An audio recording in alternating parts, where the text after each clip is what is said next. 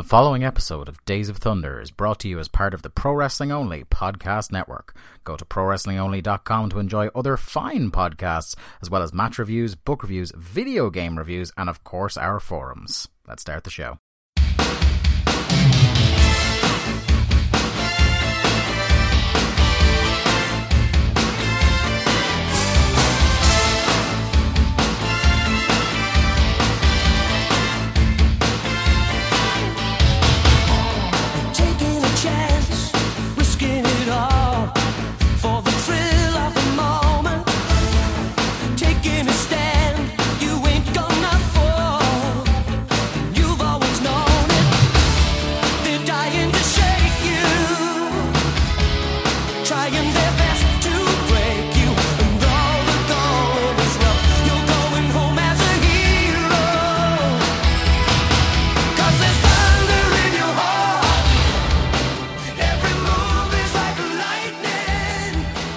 Hey there, Thunder buddies and travellers down Thunder Road. It is us, Days of Thunder, the WCW Thunder rewatch podcast that you didn't ask for, but we did anyway, coming to you as part of the Pro Wrestling Only podcast network.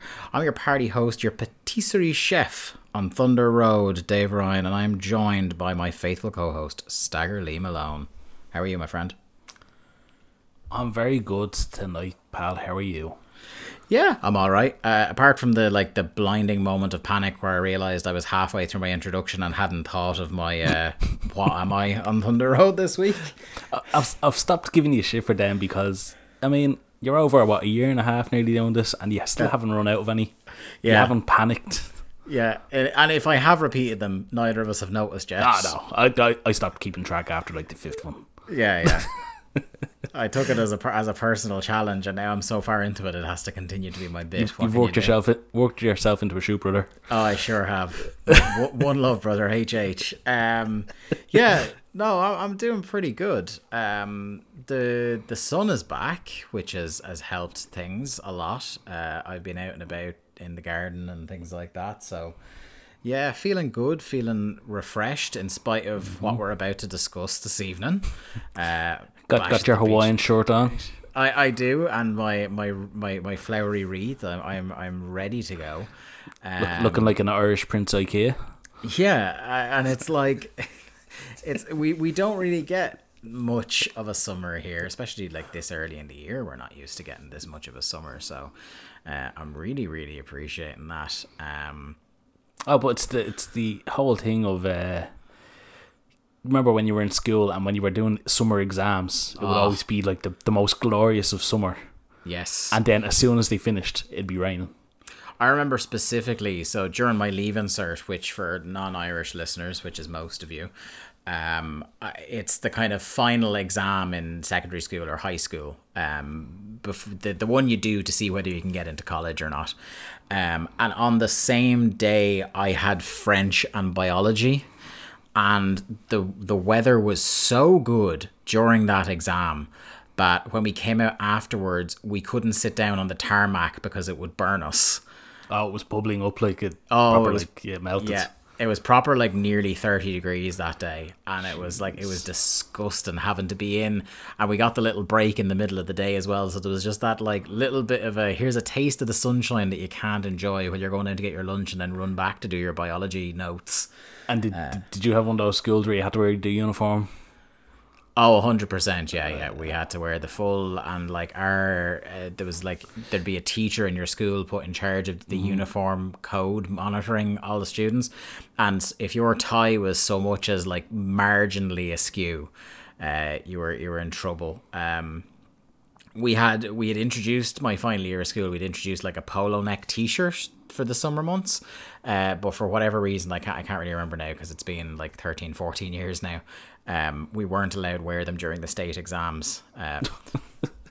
My guess being, if it was one of those days where like the news crew or the newspaper showed up to go, oh, here's the students going into their exams, that they wanted us turned out in the shirt and tie and everything to look good. Jesus. My school was never getting shown on any of that, so we didn't.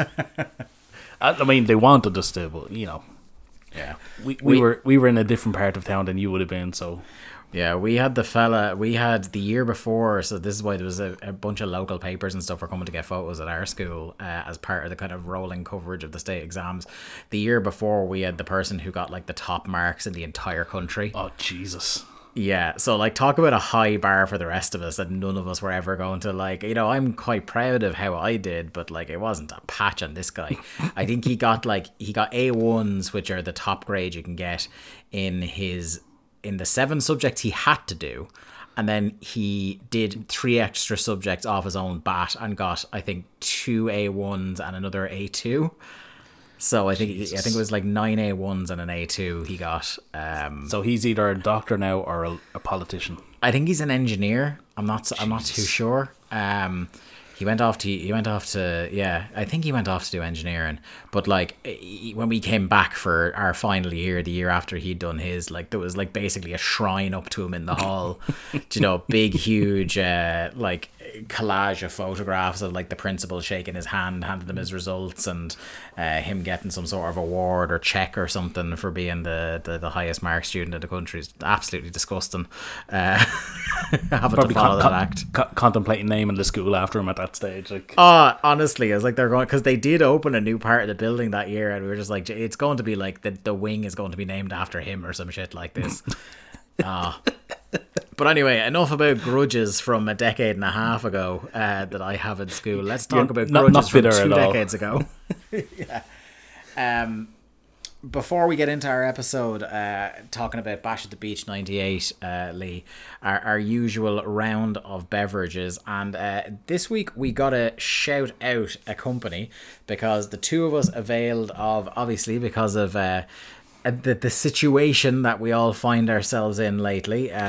Okay, Michael Cole. Yeah, I know. Yeah, I was trying to think what was it they said. I was trying to make the reference. Current circumstances. That's what it was. Yeah, because of the current circumstances, the whole being able to go to like different small off licenses to get my weird cans and make sure that I'm drinking different stuff every week, not so much possible at the moment.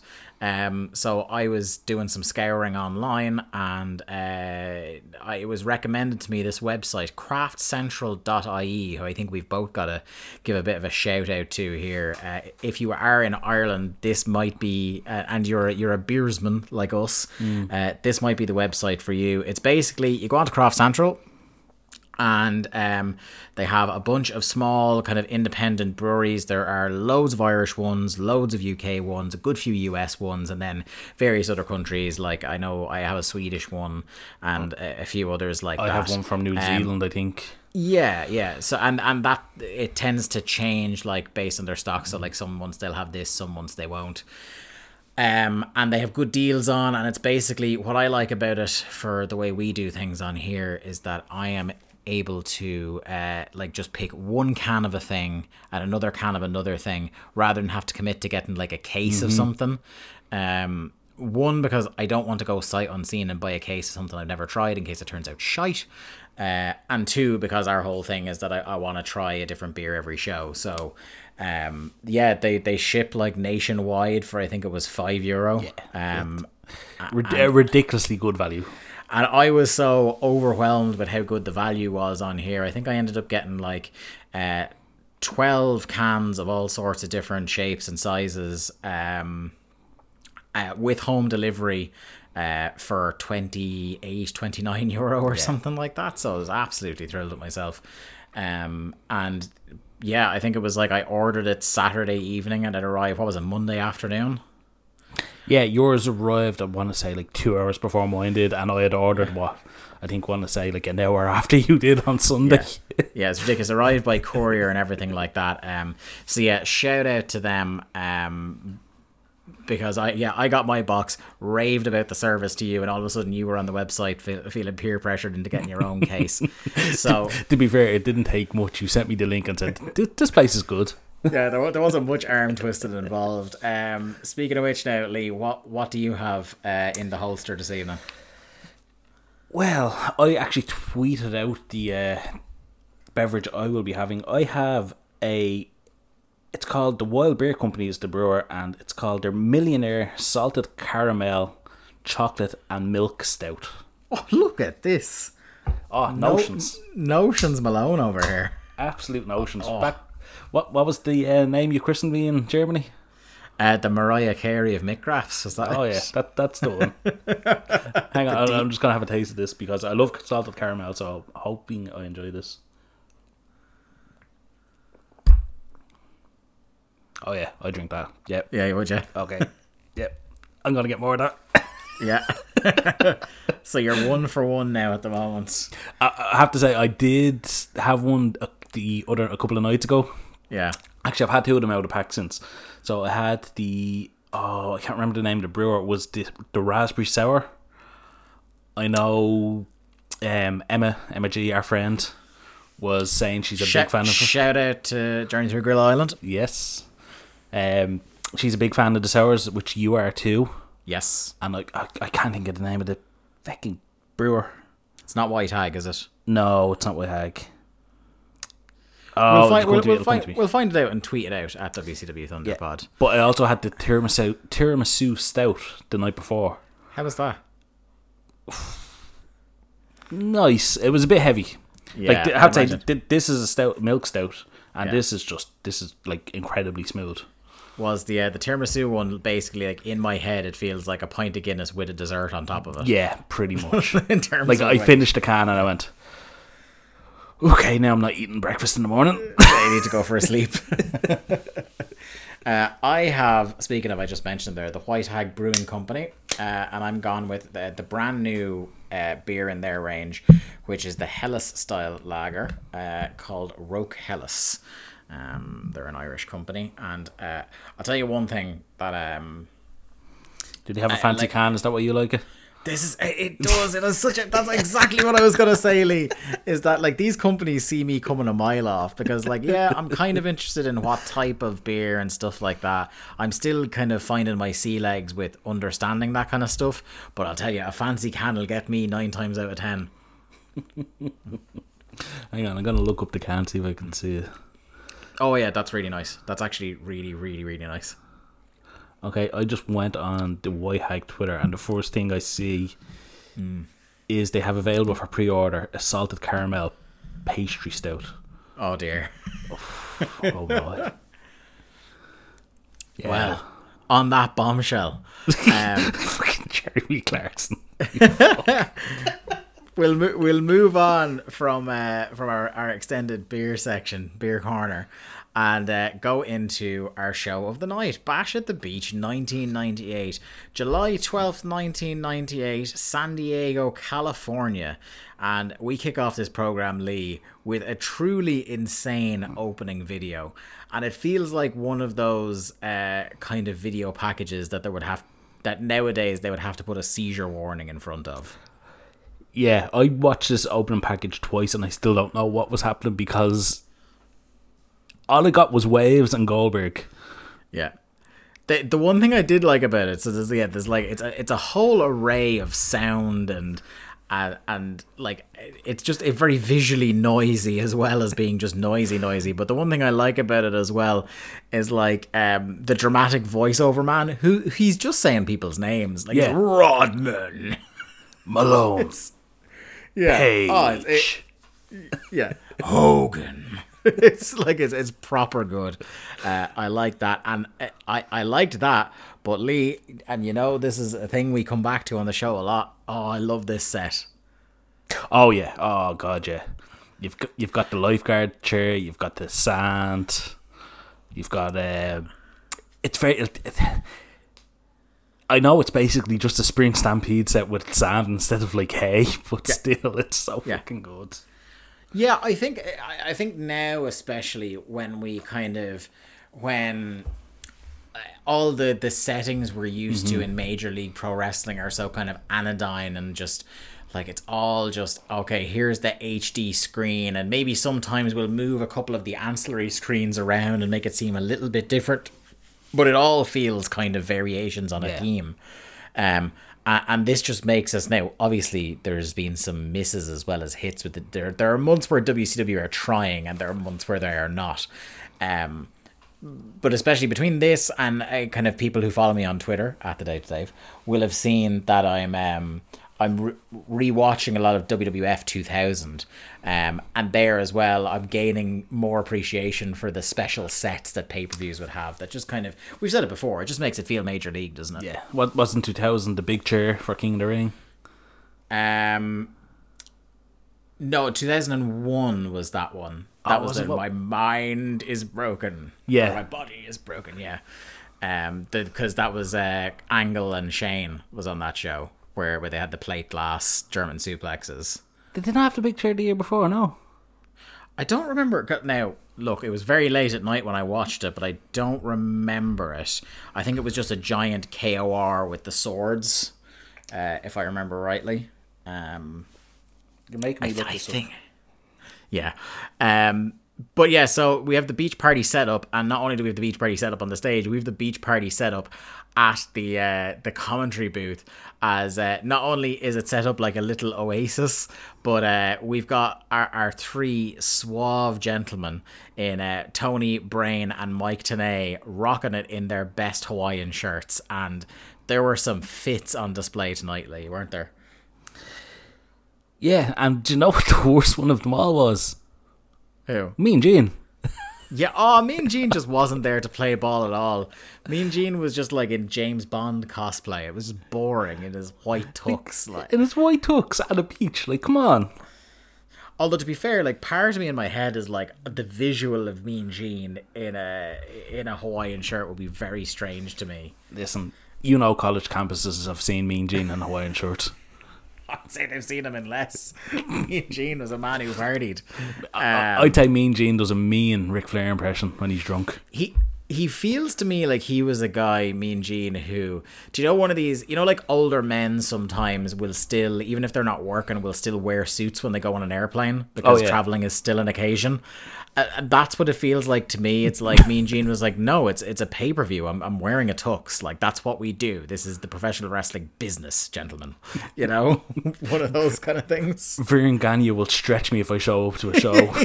Well, yeah, he just had the fear that Gagne would just explode out of a cupboard and attack him or something like that. But yeah, I just, like, I love the Hawaiian shirts. And all night it felt like such a contrast that this man, Mean Gene, would be standing on a beach themed set with the deck chairs and the inflatables and all that, and there he is in his white dinner jacket and stuff. But how much do you think they would have had to pay to get Buffer to show up in Hawaiian gear? Oh God, like I don't want to already talk about that man and sour my night, but yeah, there was a man who, like, okay, I'll do it, but that'll be another 50 G's or whatever, and they probably would have paid it as well. Oh, they would have. Yeah. Our opening match for this evening is Raven versus Saturn, who was definitely in the spirit of getting a tan on because he came out with his shades and his bandana on. You're forgetting the most important part. Go on. He's in trunks. He is, yes. There's been a change. Saturn is now a real wrestler.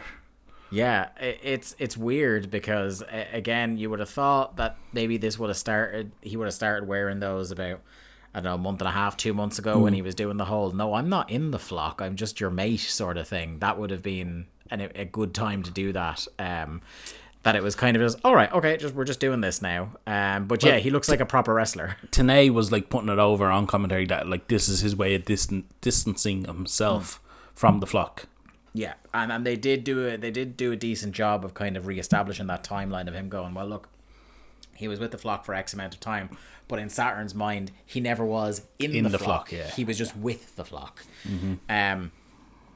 At first, I was kind of noticing that, God, like, the production values are great for, like, pyro and for sets and things like that, but Jesus Christ, like, would they not put a bit of money into the entrance videos? We've noticed it on Thunder before, where it's just man's name and then, like, footage of man doing one move.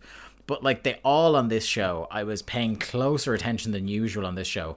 I think maybe because the screens were so right in front of the camera as they were coming out.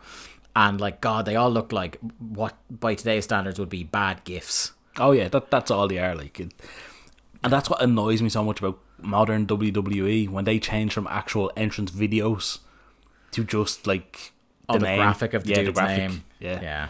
And it's just like they saw WCW do this for years. Like, they had to know. Like, how cool was it when you got the SmackDown games that you could sit there and watch the videos?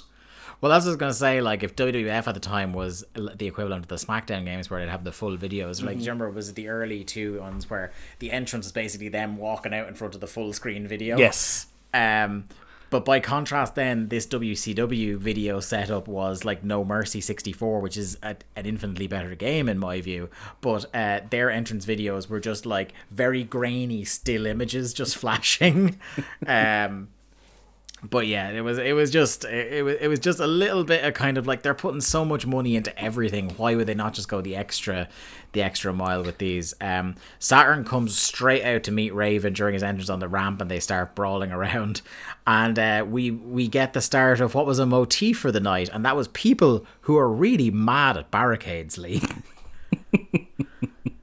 Yeah, poor Raven. He got fucked into the barricades about 15 times here. That's exactly what I said. I wrote down in my notes, Saturn absolutely fucks Raven into the barricade. I mean, the first couple of minutes, like just repeatedly. Like, yeah. What did Raven ever do to Saturn to deserve this? Yeah, and like, I think it was the second time he threw him in. He threw him in to the barricade with such force and fury that Raven knocked into the barricade, and the barricade knocked a fan over. Mm-hmm. Like, could you imagine if that happened now? It'd be, and rightly so, an absolute scandal. But my God, this wasn't the only match that people were just getting thrown willy-nilly into barricades, but it was definitely the stiffest. Like, Saturn was proper launching Raven in, and Raven was making no attempt to kind of like cushion himself at all. Fair play to him. They get back into the ring, and Saturn, there's an awkward moment where Saturn kind of stumbles off the top rope. Mm-hmm. It's like he's caught in between trying to do two things and loses his footing. He recovers very quickly and just hits a standing dropkick on the ground. I was kind of surprised that it was like the early part of this match, Lee, it was all Saturn for a lot longer than I would have expected. I kept expecting, right, this is the bit where Raven gets the heat, this is the bit where he gets the heat, but like Saturn just kept whooping him. I think it kind of, because Saturn was on top for so long, I think it became obvious that, right, he's not winning. Yeah. But yeah, like they tried, like, well, I know Tanay brought it up that Raven like must have been loving the first couple of minutes of this match, because all he was doing was getting beat on, which, you know, Raven has said before, he enjoys being punished and beaten, and he thinks he deserves it and all that kind of fucking weird shit. But like, it was all just Saturn, and it became a bit much. Like, it's like, right, Saturn's the babyface. Like, you know, babyfaces don't dominate like this. Yeah. When Raven did finally get the heat, though, I'll tell you what, one of the first things he did was give Saturn a barricade-shaped receipt. Mm-hmm. He definitely put a little extra sauce in that toss, sending Saturn in crashing into the barricade. Saturn then fires up on him and hits, I'll tell you what, the leg kicks to the head, the kicks to the head he gives in the corner here, brutal. Yep. We mentioned that before. That's a great spot, and the camera work, like the cameraman is right there on top of them. Yeah. Hits a really snug looking T-bone, goes out to get a chair, because of course this is Raven's rules. He hits Raven with the chair, and then does, in one of the cooler spots of the whole night, he does his springboard rebound leg drop onto the chair, which is sitting on top of Raven's head. Very Sabu-esque. Indeed, and speaking of Sabu-esque, he goes to set up the chair to do his springboard into the corner. Riggs and Lodi come in, and both of them immediately eat a back suplex, which got a huge pop from the crowd. I tell you what, how good was Lodi's get up here? Oh, he was like, he's not a man to be subtle, but yeah, he may have topped himself here. Do you want to run down the fashion? He's got the Hawaiian shirt, he's got the tight denim shorts. He's, I think he's still wearing his wrestling boots, and you got to be ready to work. At one point, he has on a straw hat, and he does not look too dissimilar to. Do you remember Hat Guy from DCW Arena? Yes, I do. I do remember Hat Guy. He looks very like Hat Guy at one point, and I can't help but think Raven would have, planned that. Yeah, that would seem like the kind of thing that Raven. I think this is funny. Yeah. I love just how kind of Riggs and Lodi, you know, we know their role. They're the guys. They're the guys who just get beaten up by the babyface, and they must have been in for all of 5 seconds. And Saturn, looking like he wasn't even out of first gear, just picked the two of them up, back suplex, brilliant. Crowd went wild for it. He attempts to do his step up Yakuza kick, but Raven, falling into one of his familiar patterns of like putting someone else into harm's way, pulls Nick Patrick into the way, who he eats the Yakuza kick into the corner. And I must say, Nick Patrick sells this like he's being shot with a taser. Did you see this like fall into the ground and like doing the full Tommy Dreamer twitch? The electric shock, twitching on the ground, Or like when, who else used to do that a lot? Devon used to do it as well, didn't he? A lot. Oh yeah, Devon would take like a big bump off, like fucking like a superplex. Yeah. And he fucking do the twitch, like you do a full circle in the ring, twitching like. Yeah.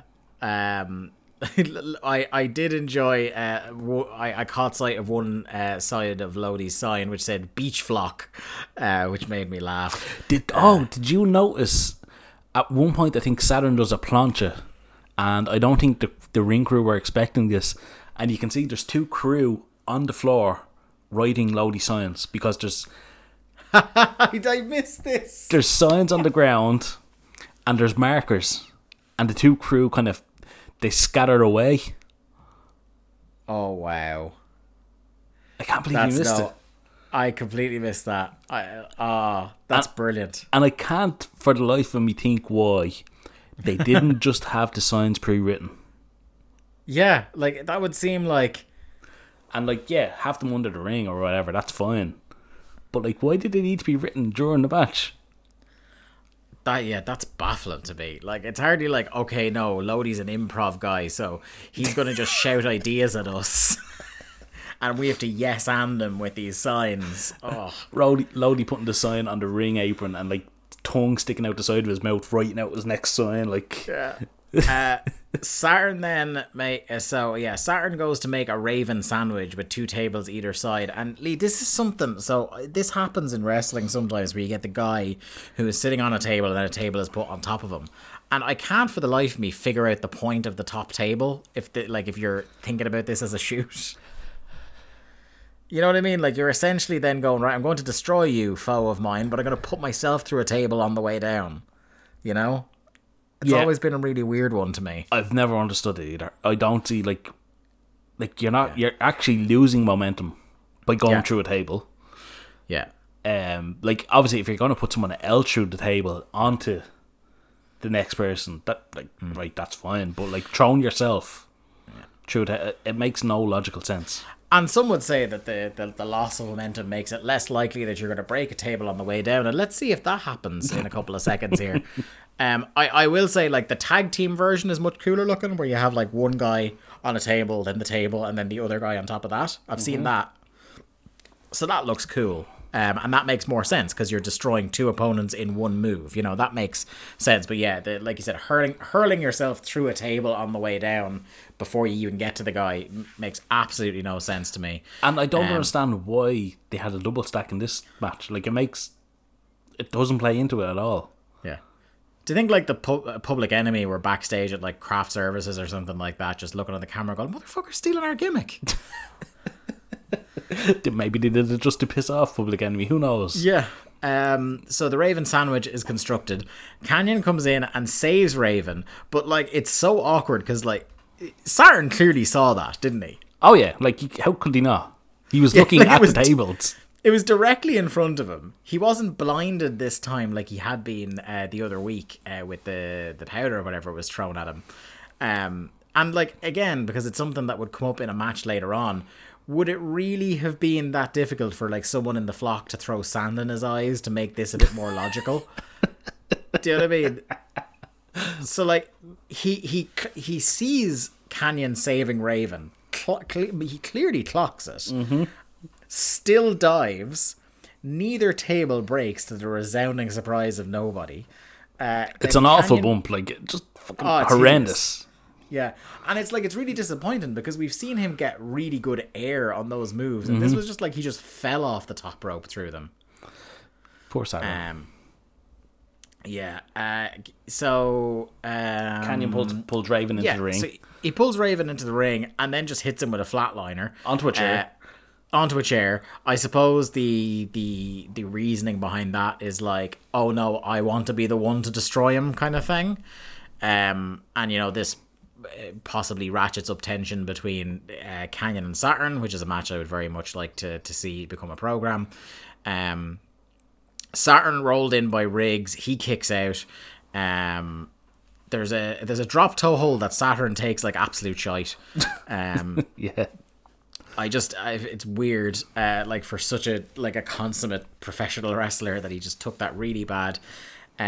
Super kick into the chair by Saturn, and then he hits a Death Valley driver on Riggs. Raven notices that he's distracted while doing the Death Valley driver, so he runs up behind and hits him with the even flow and wins. I liked kind of the first 2/3 of this match, but I think this is one of many examples on this show, and I'm sure in the coming months and years, of WCW just not being able to get out of its own way and overbooking everything. It felt like you could have done a much more simplified version of this that got you the same result. Mm-hmm. Like, there's no reason that you couldn't have had either Saturn or Raven just beat the other guy, and then Kanyon comes in and does his bit. That's all. That's all they needed. You could have had Raven catch Saturn somehow, like a roll up or a kind of like a distraction or something like that, and then separate to that, have Saturn so incensed that he takes out the two Flock guys and he goes to murder Raven, and then you have the bit with Kanyon where he comes in, no, I'm gonna kill him. It seems like there was a way that you could do that gave it a bit more breathing space. This felt like they were trying to do 3 angles in about 40 seconds, and it just didn't come off for me. Speaking of not coming off for me, we're moving on to a bit of Eddie and Chavo stuff next. We've got Gene on the ramp with Eddie. Eddie, God bless him. Like, you want to talk about a guy trying to make a silk purse out of a sow's ear. Eddie, in his interviews leading up to this match, I don't know if you feel the same as me. Like, he feels like a guy who is trying his level best to make this in any way sensical or interesting at all. But I'm just not feeling it. Oh yeah, like Eddie is doing his level best to make this something. Like, just anything. Like, he's trying to get Chavo over. He's trying to get himself even more over. Like, yeah. I don't want to say trying to get himself over, because Eddie was fucking seriously over with the WCW crowd at this point. But yeah, like I said a couple of weeks ago, this is when I really for the first time saw that fire in Eddie in WCW. Yeah. And you see it, like, just the look as he's walking out, like, he just doesn't break the whole time he's out. Like, it's just, oh god, I miss Eddie. Yeah. He said he was concerned that Chavo had a screw loose before, and knew that when he accepted a match with Stevie Ray that he must have. And this is the thing, like, when did this accepting a match with Stevie Ray thing happen? Okay, the only thing I can think of is Saturday night. Yeah, because... actually, didn't they have that LA thing? The melee in LA. On Friday. Yeah, because so we watched, obviously we did Nights of Nitro and then we did Thunder. So we've seen the last 2 shows consecutively, the last 2 major shows. And it wasn't mentioned then. And then when I did the you guessing the matches, we were both kind of stunned to learn about this match. But yeah, it's just weird. Eddie says it's going to be a nice and easy night for him because he's going to have that match with Stevie Ray, and then Eddie's going to get in there after, give him a nice haircut and send him home to mama. And if only things had been that simple, Lee. But first, we get to Kidman versus Hoovy. And again, this is another, these guys have, like, obviously Kidman is kind of, he's not long in, and Hoovy is Hoovy, so there's definitely an element of sloppiness whenever these two guys get in the ring at this point. But do you know, I actually enjoy watching the two of them wrestle. Oh, I really enjoyed this match. Before we get into the match though, Kidman's entrance. Yeah. Did you take note of the entrance music? Oh, I didn't write anything down, but there's something jogging about entrance music here. What was it? I think it was Vampiro's entrance music. Oh, I might go back and listen to that. It did seem familiar, but sometimes I'm like, you know, some of the dub jobs are better than others, and like half the time I'm kind of doubting myself, going, was this original or was this a network dub? But I'll go back and listen to that. And if it wasn't Vampiros, it's somebody from that like summer '99 WCW. And I know WCW are notorious for recycling teams. Hence, you get like Pat Tanaka in 1996 with the Goldberg team, and but yeah, no, like I hear this music, I was like, I could swear it's Vampiro, and I'm 50% sure it's Vampiro, but like if somebody turns around to me and says, "Oh no, it's X," I won't be surprised. But it's somebody from the summer of '99, like the era I'm very familiar with, because I heard that and I was like, fuck, like, why is Kidman coming out to this? Like, Kidman has very distinctive WCW music that he carried over to WWE. Yeah. I don't know. The thing about this match that I noticed, and maybe it's why it distracted me so much from the music, is that Kidman was looking a bit more like a professional wrestler and less like a shoot junkie in this one.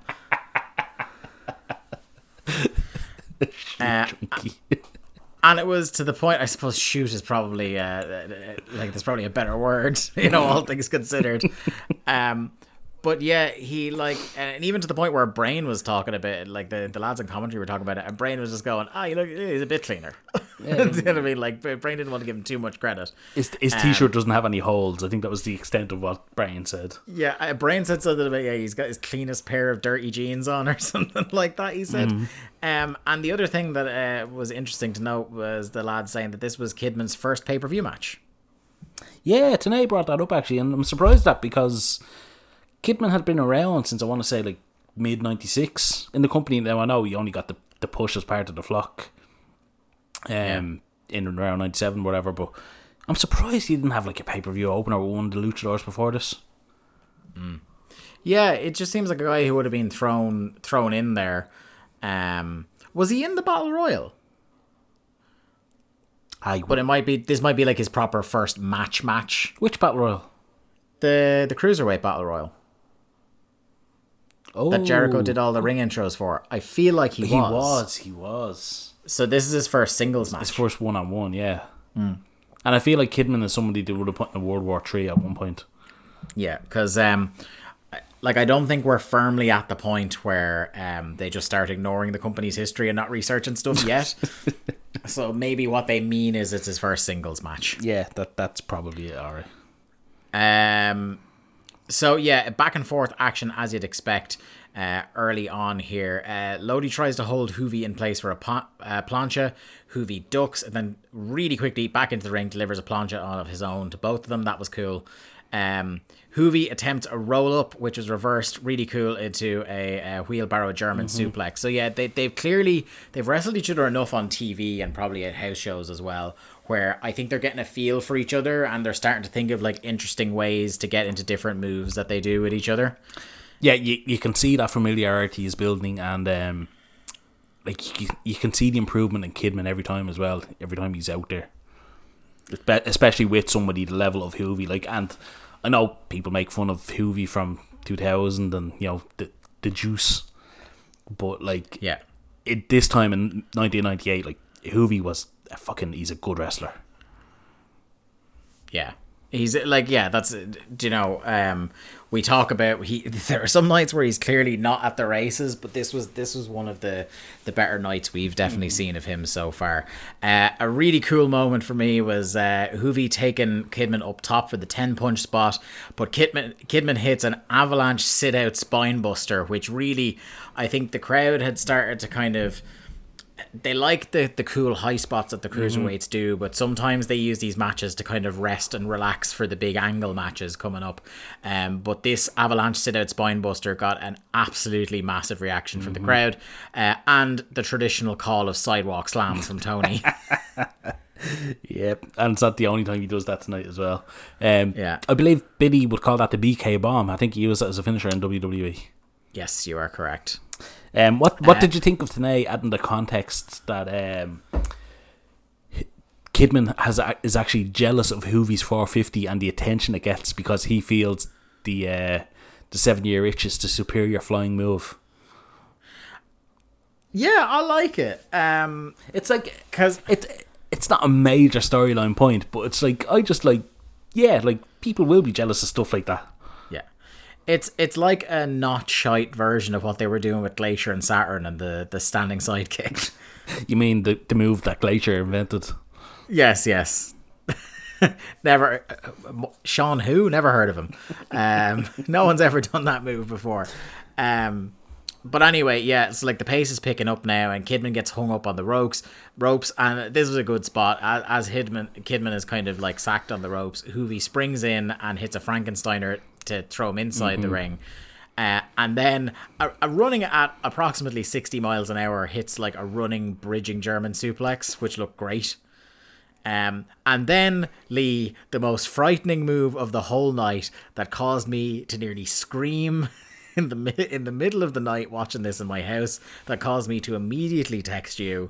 Hoovy hits this Uranagi slam on Kidman, and you could not have dropped this man any more on his head and neck if you tried.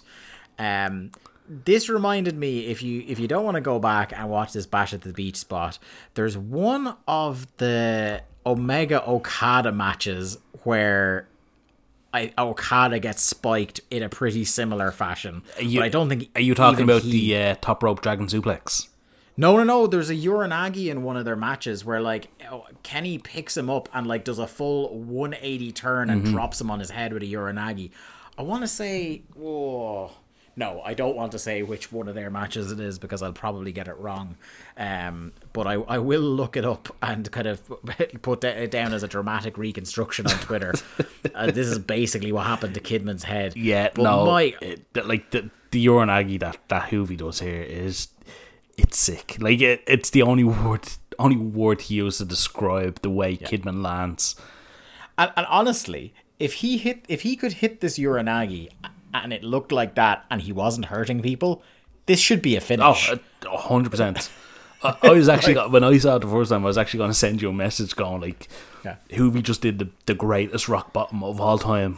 Yeah, honestly, I couldn't believe it. And like, even it completely took me out. I know Billy Kidman is fine and alive now, but for about half a second I wasn't so sure. If you had a lay there and not moved, you wouldn't have been shocked. Like, no. Hoovy hits a Hoovy driver, but there's a kick out, and he eventually gets the 450 for the win. I really like as well at this finish, after he hits the 450, Lodi dramatically sliding into the ring at 3.1. Just absolutely useless. I tell you what, I love it. Again, it's just a little thing, and this the little things that you kind of pick up when you rewatch things. Hoovy does the Hoovy driver, and he goes for the pin and gets a 2 count. And Tony on commentary goes, normally Hoovy would pull him over to the corner for the 450, but because Kidman was in the dead center of the ring, he felt like he had to go for the pin. Yeah. And like it's that nice bit of explaining the logic of what's happening here, while also educating a crowd about this is how a Hoovy match goes. Yeah. You know what I mean? I think that was an excellent bit of commentary there to add context. It's like Hoovy knows it's not a death kill move, but I mean, he's dead center. He's not getting a rope break here. Like, next we had the two main men, Stagger Lee and Conan, chilling in the internet location, and they had such great like kind of banter here back and forth that I really want to see these two men in a nightclub after a pay-per-view. So they'd absolutely tear it up, the pair of them. You think Lee Marshall was loud on Wolfpack Night too?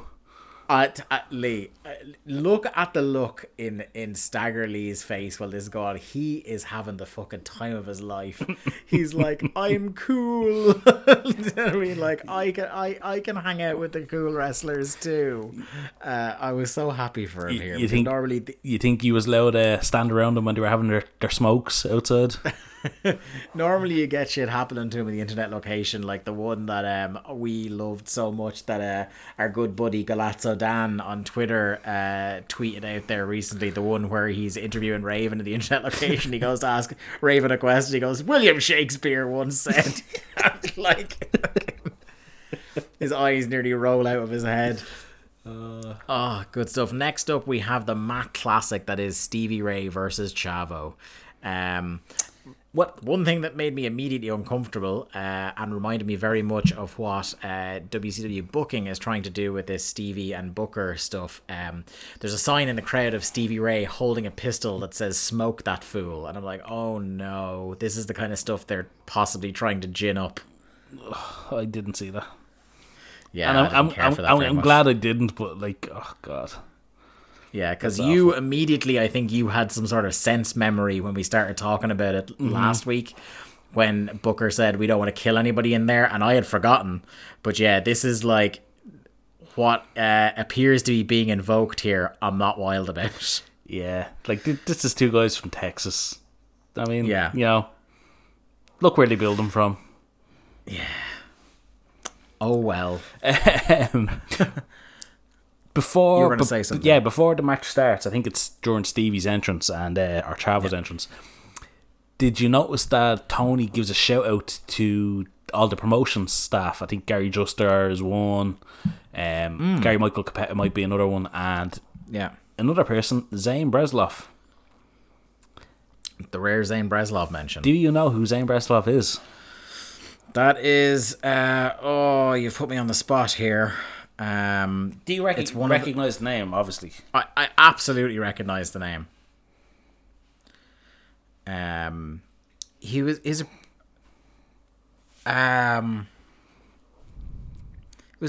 he a promoter? yeah, he was one of the local promoters. He did a lot of the promotion for the big shows and stuff like that. And he is somebody that they here now. poached from the WWF at the behest of Heenan and Mean Gene. Oh yeah, because I just looking him up here, and they're talking about how he was promoting WrestleMania 3. WrestleMania 3 is his baby, basically. He's Yeah. he's the one that filled air quotes, that place. And so he was poached by Bischoff, and he's basically one of the main guys responsible for getting the business back in like late 95. Well, here's one that I've just from looking up his name there that we got from Dave Meltzer. A little fact: the Mall of America Nitro debut was Zane Breslov's idea. That makes sense, again, up in Minneapolis, like up around that part of America. Dave said Zane Breslov had the idea, asked me, and I thought an out-of-the-box location was a good idea, and he pitched Eric, who thought the same. So there you go. I'm sure Eric Bischoff supports that theory. Yeah. Eric, noted fan of Dave Meltzer. My God, from the second that Chavo came out here, I was having a very bad time, Lee. He comes out. Eye rolls. Fucking eye rolls. That's all I did for this. He comes out in the rubber ring with a super soaker. What a fucking dork. And the thing that, like, throughout this match and then the Eddie match that follows, that I was just driving me fucking mad, is that the crowd were so into it. And it's just something I am not, whatever about it is, looking back, 22 years now, I just can't even begin to get what the Chavo love was about. No. Because he, like, theoretically, like, of the two, for most of the feud anyway, yeah, Eddie was being booked as the heel. But I can't say with any great honesty for the last 6 weeks plus that Chavo has been booked as a babyface. Chavo's a dickhead, like. He's being booked as, like, change the channel heat. Like, Yeah, like, people rag on, like, the Misfits in Action era of Chavo. yeah. I don't want to say this is worse, but it's not fucking far off. No. Oh, God, it was really, really poor. And then we have one person who, like, should be named and shamed, who had a Chavo as my favourite wrestler sign. Eddie comes wandering out pretty much straight away and has the scissors on him, presumably to capitalise when Stevie beats him. Chavo dedicates the match to Eddie, the little trooper. Chavo spends, I don't know, a good 30 seconds hot dogging and grandstanding, which is just like really enraging Stevie Ray. He goes to shake the hand, at which point they wrote Code of Honor.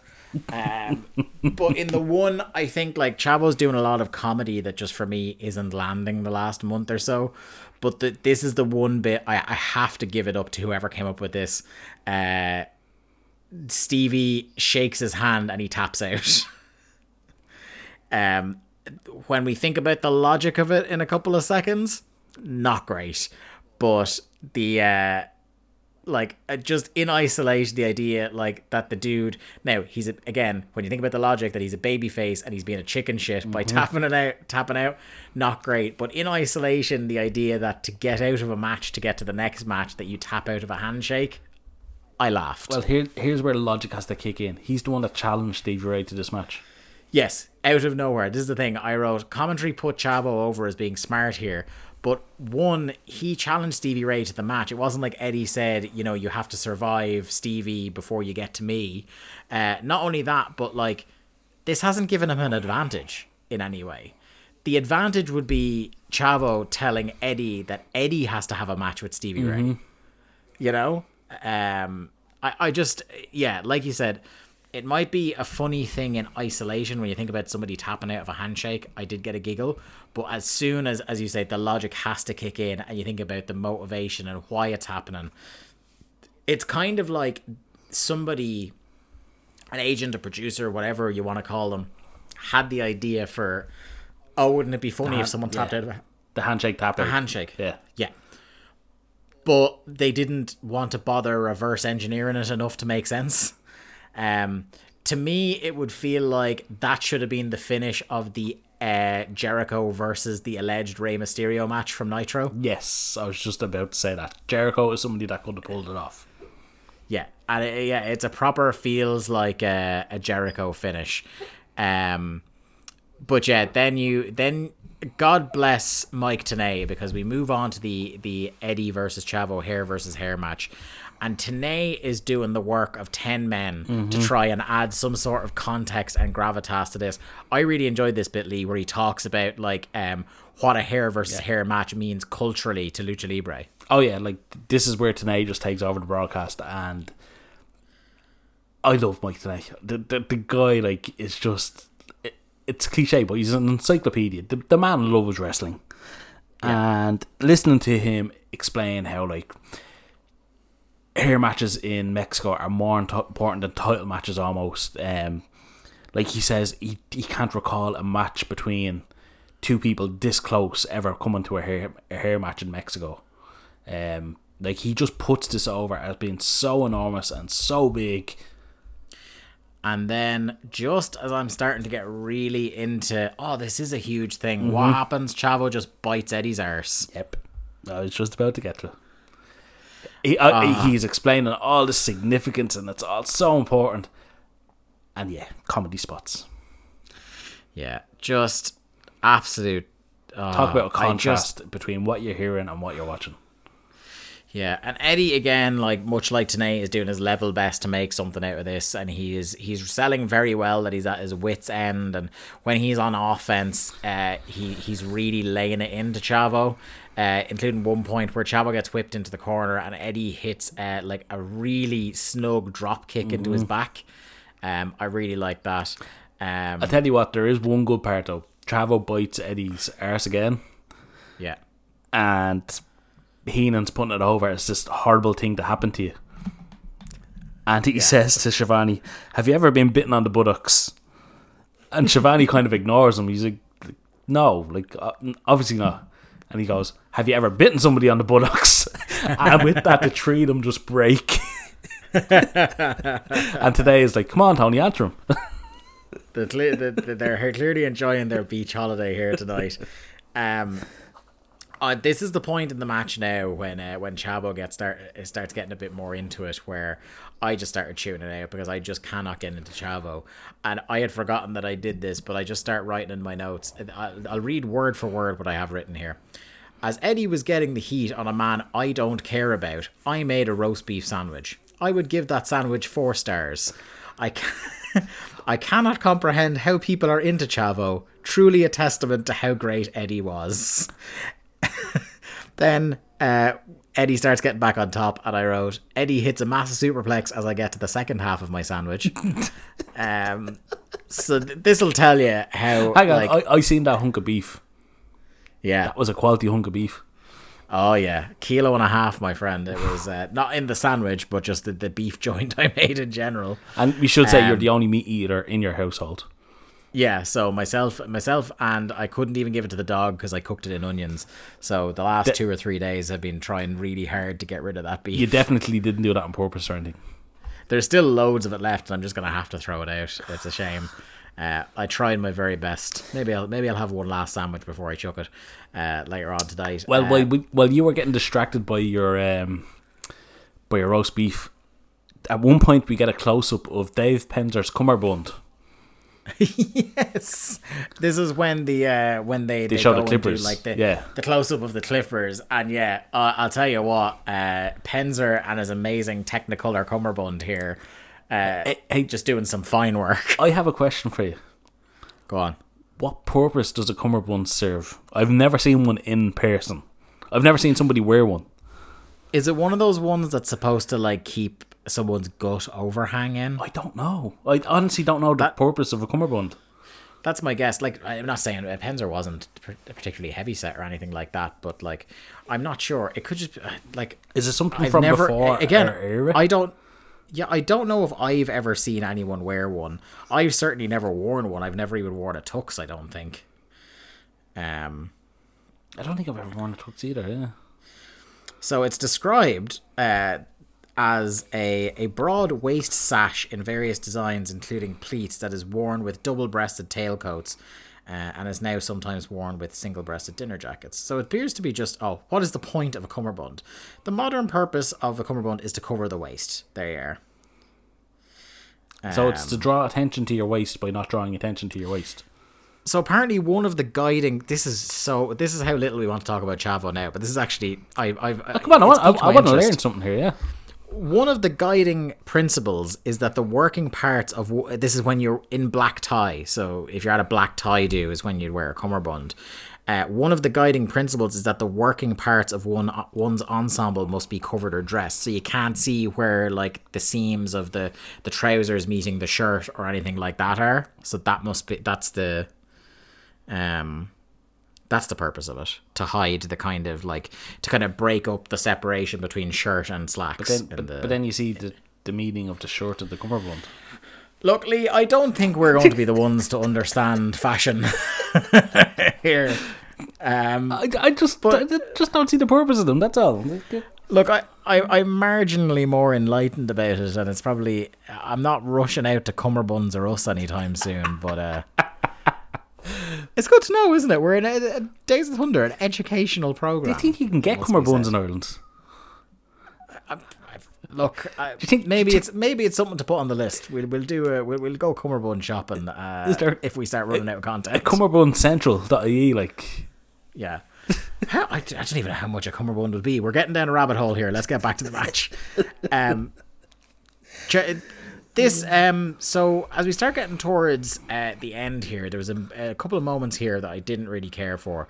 A bit that I called like a bit of lazy deja vu. So we have Chavo attempting a frog splash, but Eddie gets his knees up. Eddie hits the tornado DDT and then goes for the scissors, which Robinson takes away. Then Eddie misses a frog splash. Chavo hits the tornado. Then he goes for the scissors. I just felt that was a bit of kind of, right, I'm going to do these 3 things. And then you're going to do the same 3 things. I didn't really like that bit, to be honest. I don't hate it because I think it plays into the fact that Chavo, or Eddie, is just smarter than Chavo.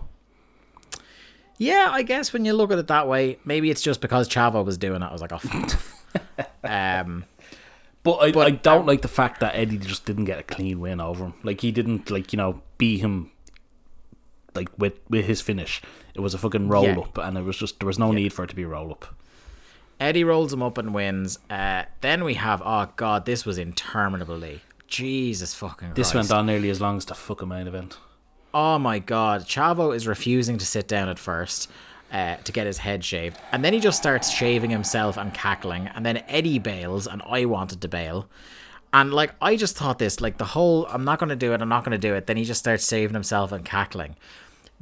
Trust WCW and trust Eric Bischoff to find out a way to give fans what they want while not giving them what they want at the same time. You know, it was a hair versus hair match. Everyone wants to see someone get their head shaved, but you kind of take a lot out of it when the guy is shaving his own hair willingly. You know? Yep. like we said, you have Mike Tenay sitting there explaining the significance and how important hair matches are, and then you get this fucking idiot that voluntarily shaves his own head after losing the match. Yeah. It just... You want that dramatic moment. You know, much as we don't really want to go on about one of the men involved in this, one of the great WrestleMania moments is the all-time fit that Vince McMahon had getting his hair shaved. Mm-hmm. You know, that's what you want. You want crying and sobbing and taking a bump out of the chair when he sees his own reflection. That's the kind of stuff you want. Wasn't it Adrian Adonis had to be put asleep at WrestleMania 3? Yeah. You either want hilarious comedy where the vanquished foe is made to look a right tit like Vince McMahon strapped down, or you want it to be a really dramatic, like I don't think in these circumstances you were ever going to get the dramatic, like when somebody loses their hair or their mask in Mexico and there's men, women and children sobbing in the stands and the family are coming in, like the two of us recently rewatched La Sombra losing his mask. Yeah. God. And like I was nearly in tears watching that. So you're probably not going to get that. You'd want to aim more for the comedy. Here's the thing. Why weren't the Guerrero family there? Yeah. I'm sure they could have got one of them in. Do you know what I mean? As a representative of the family. Like they could have just had like Mando and the mom and Chavo Senior. There you go. And it would have been a cool Chekhov's gun thing to have, like, you know, it could even have been Mondo or somebody, like, and they were holding the clippers during the match. Do you know, making it feel like a much more personal thing, and you could have a bit of drama with them handing the clippers over to Eddie, you know, unwillingly at the end and stuff like that. But yeah, this felt like a way to... On a very loose technicality, yes, they gave the fans, they promised a head shave and they got a head shave, but this is the worst and most contrived way you could probably have of doing that. I just did not like it. And the shave itself went on for ages. Yep. There was a moment where Tony, God bless him, goes, the crowd are stunned. No, Tony, they were bored. It had gone on, I think the post-match must have gone on for about 5 or 6 minutes. It felt like longer. It was awful. And speaking of awful, next up, Disco with Alex Wright versus Conan, at which point I said, why? Hang on, you missed a very WCW bit in between. Go on. Sorry. They do an on-camera piece with the commentators explaining the Jericho Malenko stuff. Yes. And then they just go, oh, that's not Jericho's music. Yeah. They thought this was next in the running order, and then it wasn't. So it turns out this match was literally just thrown on the pay-per-view. Yeah. Just thrown straight on there with no real reason. The dancing fools try their hand at Conan's promo, which was very... that got a rise out of me. I'll give them that. I've said it before, but how over is Conan's fucking intro? Oh, that other people are already ripping it off, like... Yeah, that they know it's over, and that even when the dudes are ripping it off really badly, the crowd are still kind of into it. I love the bit. Alex Wright cuts a promo in German. Yeah, and Heenan goes, "Yeah," and Giovanni just turns to him and goes, "What do you mean? Yeah? Did you understand what he said?" Yeah. There was wasn't there a running bit? Was it on SmackDown where there was a running bit that Taz could understand Japanese for Funaki? Yeah. Yeah. God bless Taz.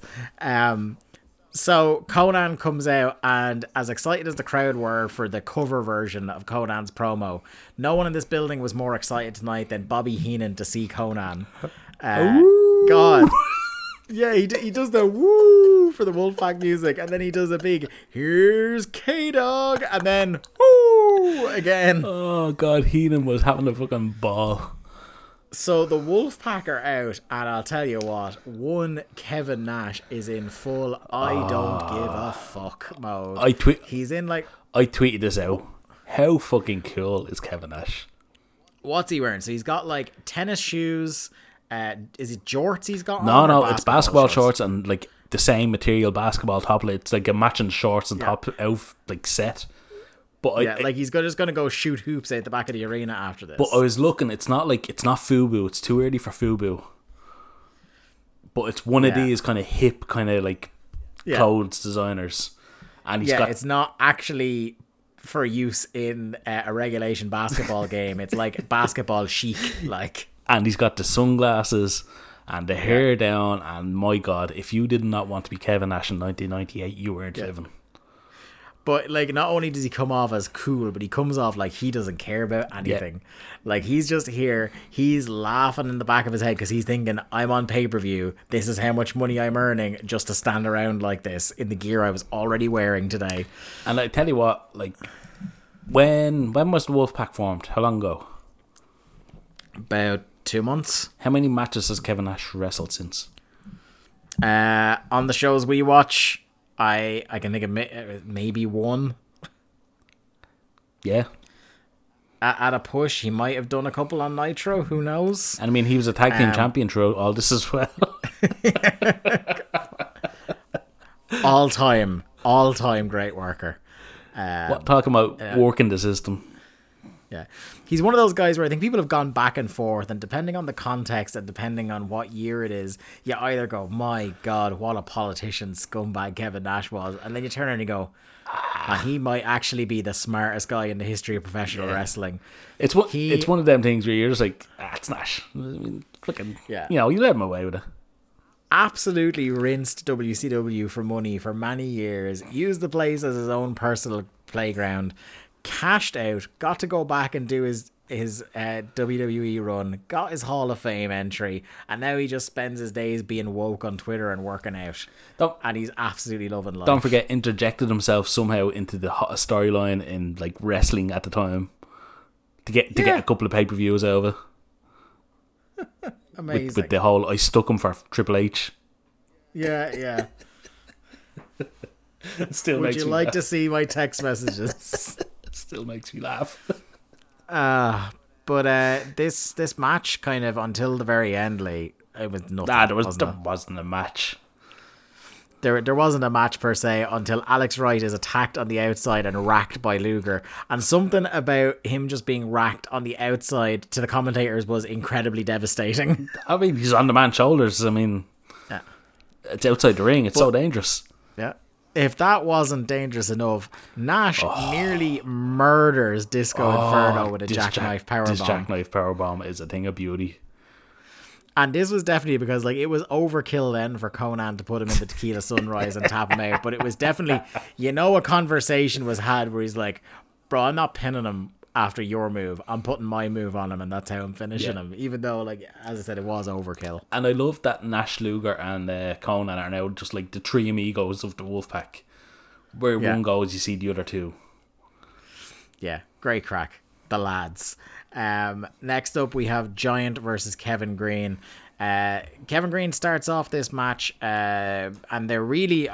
one thing I do love about it is they put over hard this man's shoot sport credentials in the NFL. Talk about him at the time being the all-time leading sack leader as a... linebacker. Was he a linebacker? Yeah. Better record than LT. Yeah. So they're putting over that stuff huge. I was talking to a friend of the show, Jack Lazell, about him because he's a big NFL guy, and he was like, yeah, like Kevin Green was unbelievable in his day. So they're putting him over big, and it kind of like is hitting home at me. It's like, wow. And I know he's been in WCW before, but it's mad that like this guy is just thrown away like 3 or 4 matches from the top and is not being made nearly as much a big deal as the other two guys, even though really, from what I understand about the man's stature in the game, it's not quite as big a deal as the other two in the main event, but it's a big fucking deal. This is like a big time NFL player. It's just the fact that if you're not a quarterback in the NFL, you're a nobody. Yeah. And that's the difference. I'll tell you what though. Who would you rather? Kevin Green or Gronk? Oh, Kevin Green all day. Like Kevin Green has a kind of charisma that isn't annoying to me. And Kevin Green pulls off being a wrestler. Yeah, he's a guy. And I kind of look. I'll talk about it later on in the match, but like his actual natural athleticism really, really impressed me here, especially compared to some of the bullshit we'd have later on in the night. But he starts off the match ducking and dodging, and then getting in a couple of slaps on the Giant. And Giant is getting angry, but he's doing the kind of classic Giant thing if he can't get his hands on the smaller, quicker man. And then I started to wonder to myself, like I was thinking about like between Kevin Green here and years later on WrestleMania, Big Show lining up against Floyd Mayweather, I started to wonder like if Giant is one of those guys where like one of the roles he's really good at is you put a legit sports star against him and he can tell a good story with him. And I was just buying into that narrative that my head had pulled together, and then I remembered Aki Bono. You can't fucking ignore Aki Bono. Yeah. I mean, yeah. Big Show had to wear a fucking diaper to do that match. Yeah, there was a lot of things working against him in that one, but like, remember how great that Floyd Mayweather feud was? God, it was amazing. And do you remember they tried to make Floyd Mayweather the babyface of all that? Oh yeah, but like that spot where like Big Show gets legitimately rocked by the punch and chases all his guys who like fall over the barricades trying to get away from the angry Giant. Oh, I honestly believe So good. if Big Show had got his hands on Mayweather after those couple of punches, he would have hurt him. Yeah. Like fucking professionalism be damned. Yeah, Giant eventually gets his man here and drops him before going to work. Brain says something to the effect of, "Boy, I bet you wish you were back on the bench now, huh?" And Tony was absolutely appalled by this. He was disgusted. This man is the all-time leading sack leader as a linebacker. Like, he's going mad. This man does not sit on a bench. What are you talking about, Bobby? Like, he was disgusted. And like throughout, like this. Oh, look, I'm not saying this match was like a match of the year candidate or something like that.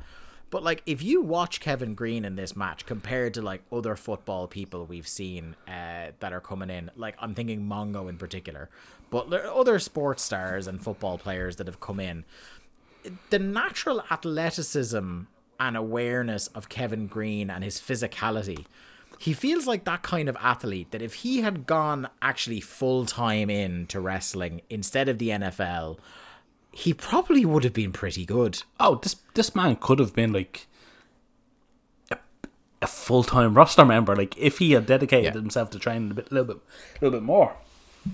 Like he does. I know Shelton Benjamin does the hop up to the top rope, and balances himself.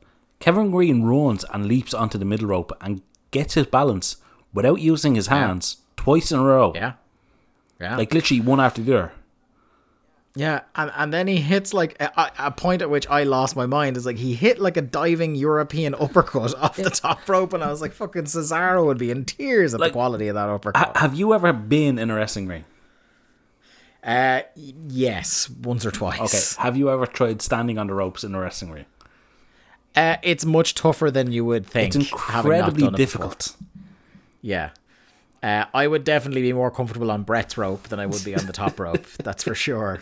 But like, it's that like that like you say, natural athleticism, that natural fucking that thing that sports people just seem to have, where they can just, the best ones can just throw their hand at anything and be good at it. Yeah. And boy, does that same level of quality not keep up for the rest of the night with the shoot sports stars. But he hits a diving European uppercut, and then he starts going to football tackles, and they don't look great. They look a damn sight better than Mongo's, but they don't look great. And then a clever finish to this is like he starts kind of like feeling his oats a little bit too much, and he's enjoying doing the football tackles, but he goes to the well one too many times, Lee, and he goes full 3-point stance and runs directly into a choke slam. And I like that. It's like the moment he started relying on his non-pro wrestling stuff and thinking he had the better of the pro wrestler, that's when he got caught by the comparative ring veteran. And I like that little bit of storytelling there. This was a good match. I thoroughly enjoyed this, and do you know what? The celebrity did a clean fucking job. Yeah, no ifs, ands, or buts. Again, like I said, it wasn't a Matt classic, but it had a story to tell, and I think it told it quite well. And the bar for Kevin Green was low, and I think he overachieved. For sure. So fair play. Then we have Hennig chatting to Lee in what is this time referred to as the internet position, saying that he knows what it takes to beat Goldberg. And like Lee Marshall is like constantly needling him to ask, well, tell me what it is. And all he can get out of him basically is like, I have expertise and he doesn't. That's about as much as he can get. I think he off says him. he has But, more heart as well at one point. Yeah. It comes down to what's in here, and he's tapping his chest. Yeah. I thought this was a good little segment because it gives like it's that kind of cocky heel thing. It's like, well, I'm not going to tell you my evil plan. You know, that's what it felt like. I think it to proves me, we should get more Lee on the show as well. Definitely. Flashback to the stuff with Jericho costing Malenko against Stevie Ray and him snapping. I had missed when we watched this the bit where Malenko tears out a chunk of Jericho's hair and Larry Zbyszko goes, "Give it to me!" I didn't catch that.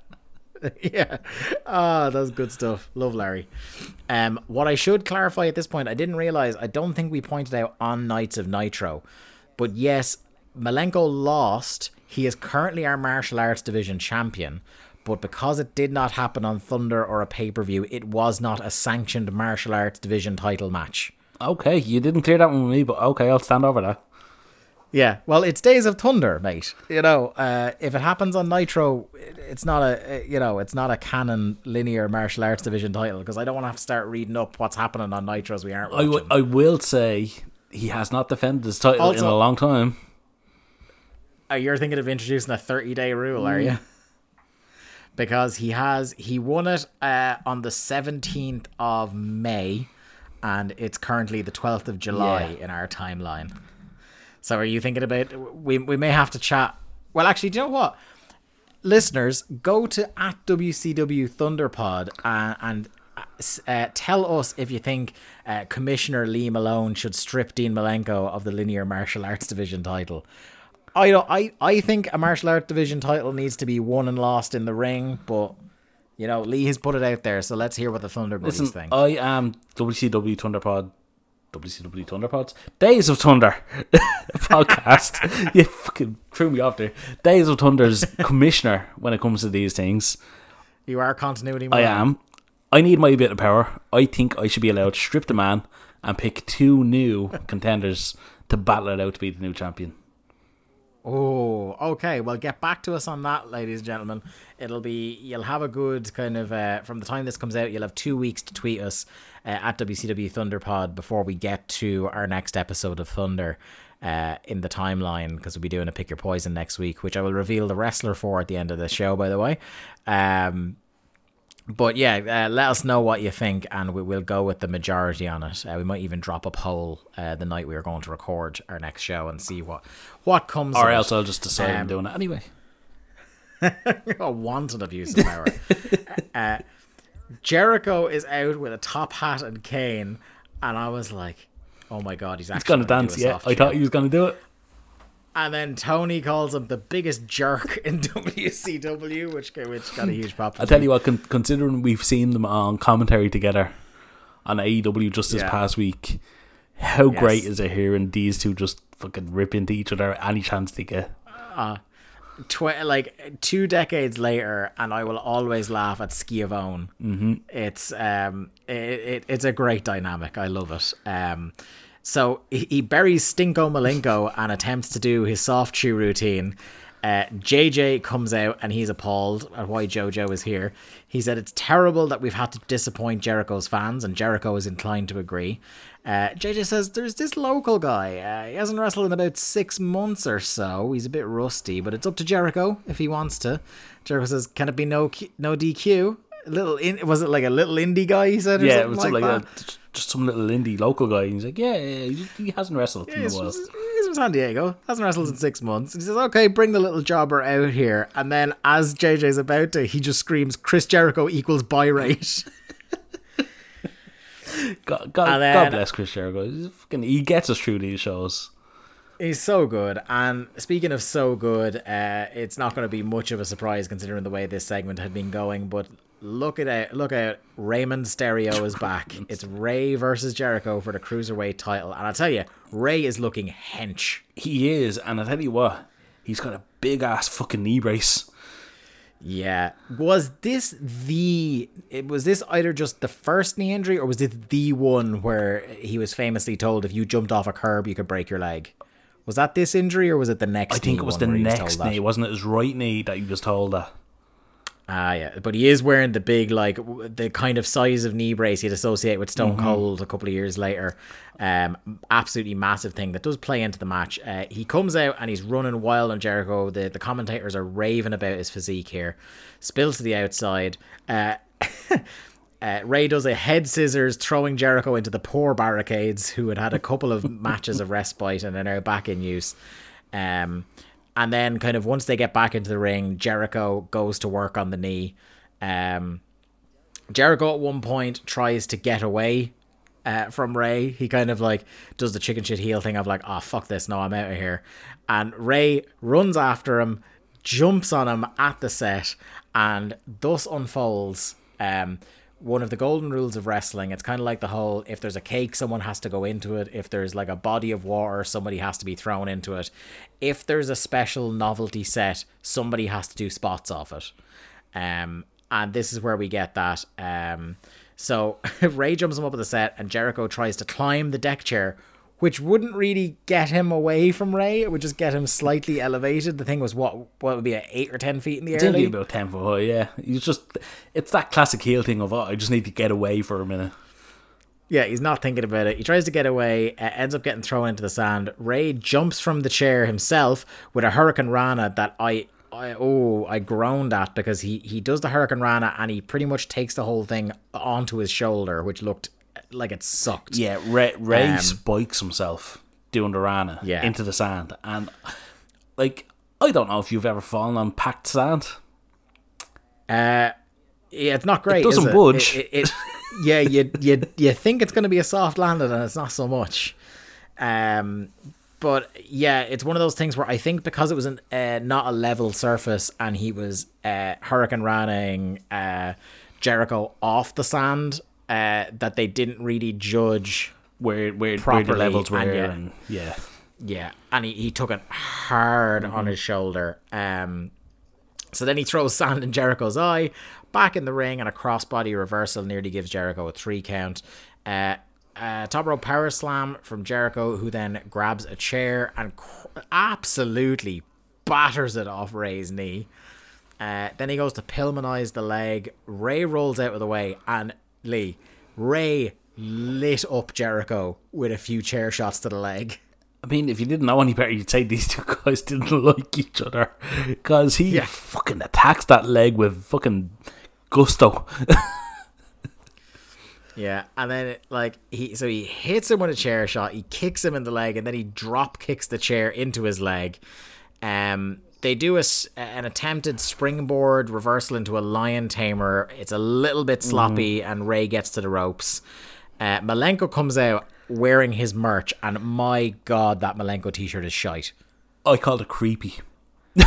Yeah, it's just like, it just says it just says Malenko, and it's his cold dead eyes.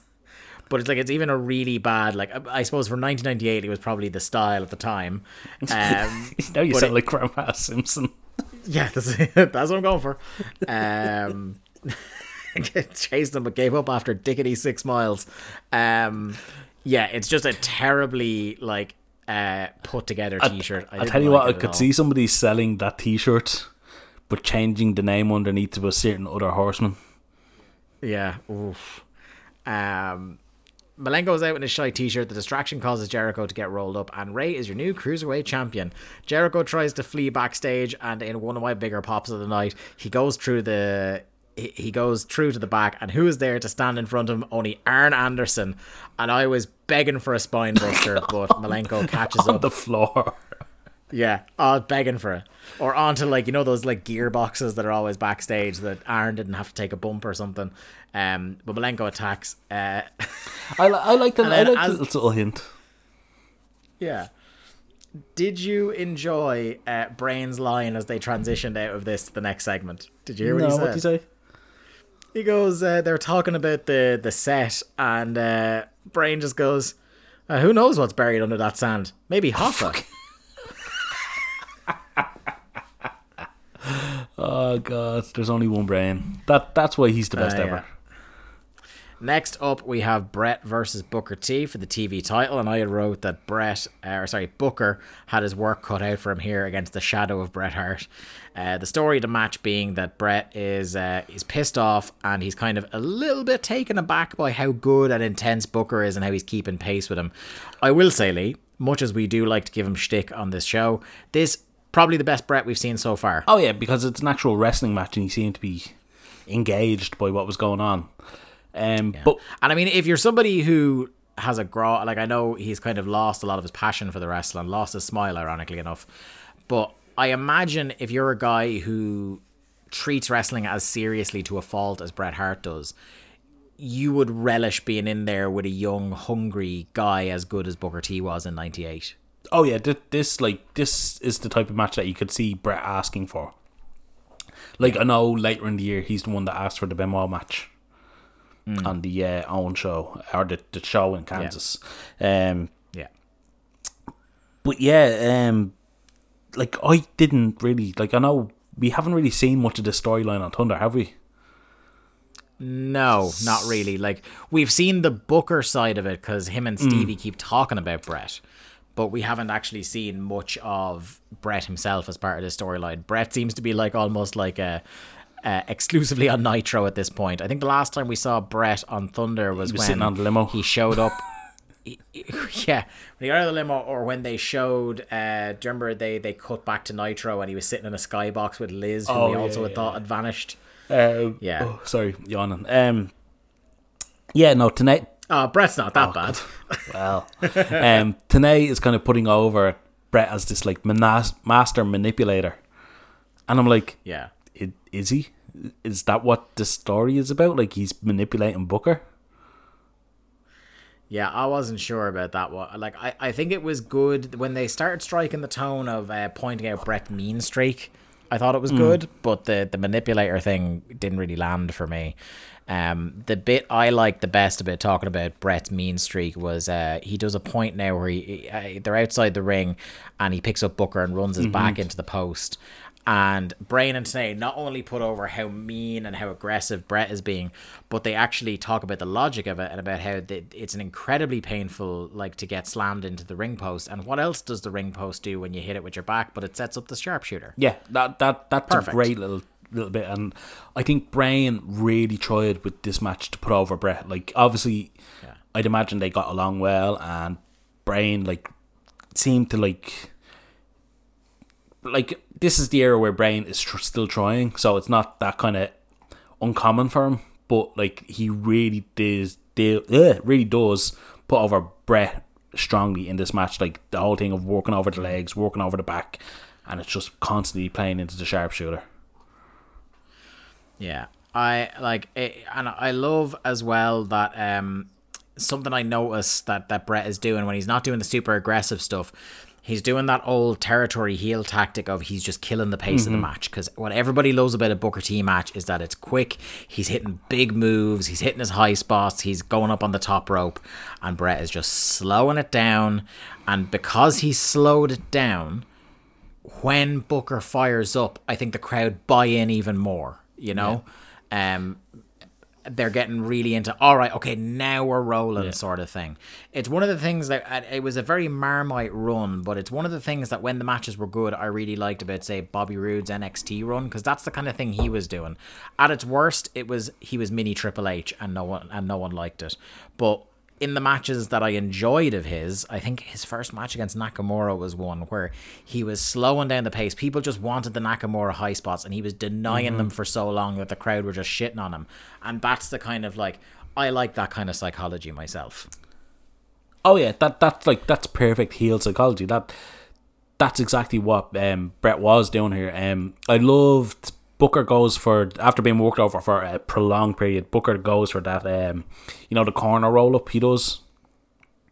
Yeah. And he fucks it up. And Brain instantly goes, see, his back is injured, he can't get his legs around. And he just covers for it perfectly. And you're just like, well, yeah, obviously his back has been worked over. He wouldn't be able to do this properly. That's like a big athletic move. It's a lot of movement. It's a lot of fucking quick stuff to happen. And it's just, like I say, Brain, I thought, really tried on this match to get both guys over.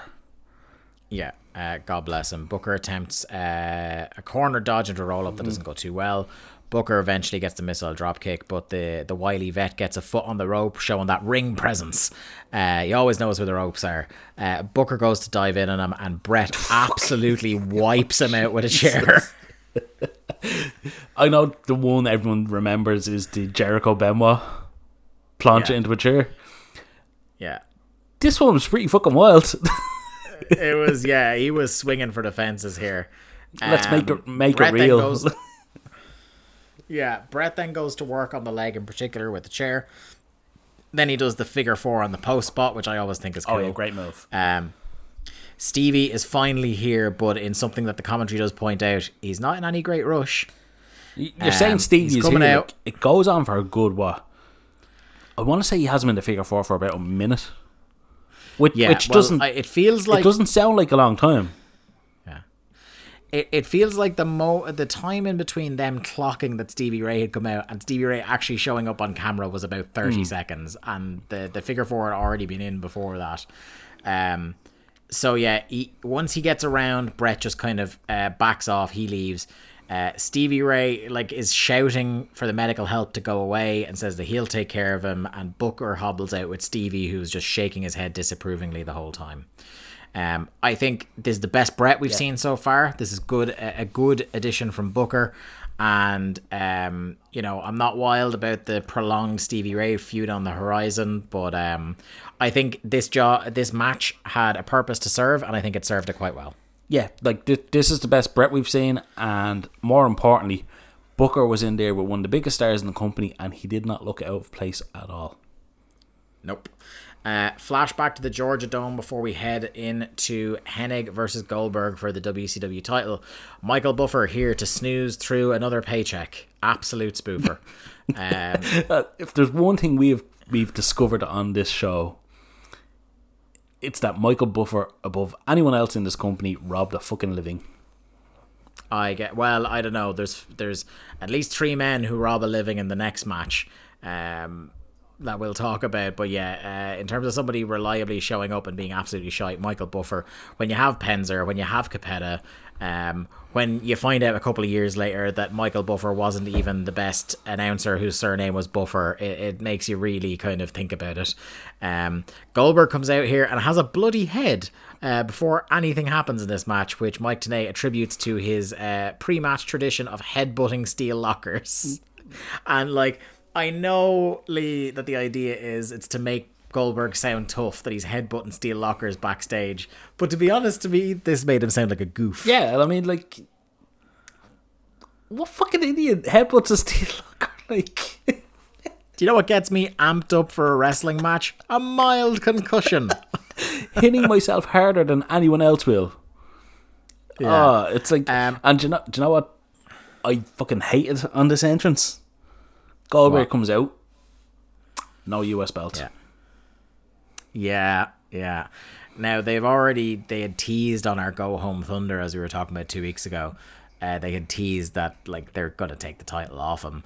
JJ said that they were in a meeting to discuss what the fate of the US title would be. But yeah, you gotta have him come out with the belt. Give him one show with fucking both belts. Yeah.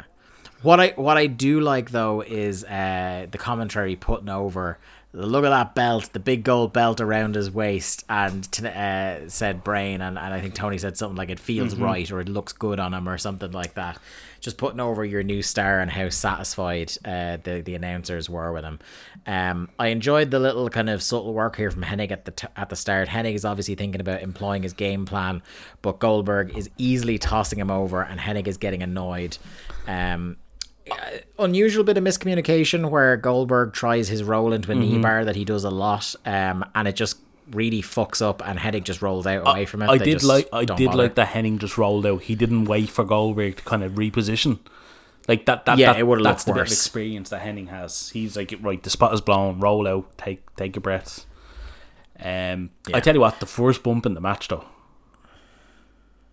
Yeah, talk us through it. Goldberg throws Hennig into the ropes, runs at him, hits a shoulder. Yeah. And Kurt Hennig must do about fucking 4 somersaults in the air before coming down. And I have never seen somebody take a bump off a fucking shoulder block like this. I want somebody to gift this, and I want to send it to Charlie Sterling. And let him know. Yeah, it's great stuff. I love Kurt Hennig so much. Hennig is fighting off Goldberg to no avail. Hennig is up top and Goldberg grabs him. There's a hairy half second here where he nearly loses him on the gorilla press, but then successfully slams him. Hennig attempts to work the leg to take away the vertical base from Goldberg. He goes for the Hennig-plex, which obviously as well, you're working the leg, it's going to weaken your ability to kick out. Goes for the Hennig-plex, 2 count, a massive clothesline from Goldberg when they get up, kills him with a spear, jackhammer, 3 count. You know, I would have liked to see what Hennig could have done with a slightly longer match with him, but, you know, it did the job. I think this was the perfect first pay-per-view for Goldberg because Hennig has that name recognition. He kind of got a bit more offense than you'd normally see somebody get against Goldberg. He worked the leg, which we haven't really seen anyone do, and yet Goldberg just overcame all of it. He fucking beat him with the spear, jackhammer. That was it. That's what people paid to see. I thought this was pretty fucking flawless in its execution. As a package. Yeah. Like, I think it's just the kind of... It's just the indulgent part of me would like to have seen this. Especially when we see where the rest of the show goes. I would have liked to seen this go on a little bit longer, just for my benefit. Oh, look, I wish this was the main event. My God, Lee, so much. Right. Look, we've waited long enough. It's time. We have a video package for the main event with incredibly dramatic music. I think it's the same video package we saw on the Close the Thunder the other week.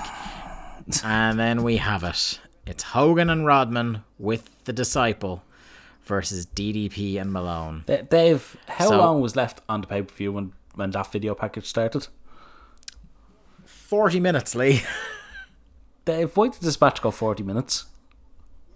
Yeah, because this is the thing as well. I didn't want to give you any false hope because you asked me if it was a mistake that there was 40 minutes left, and I said, I wish it was, pal.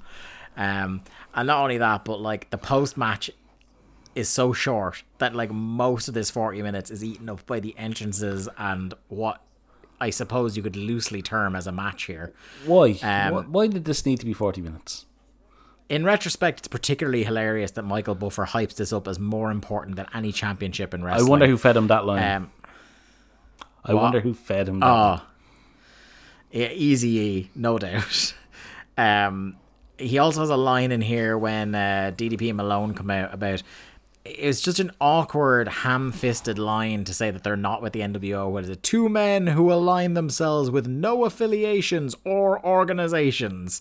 Which is such a it's like something you tick on a form or something like that. Are you affiliated with any of it? Like, what are you talking about? Fuck. I literally wrote fuck off, listen, lad. They're independent contractors. Yeah. Oh my God.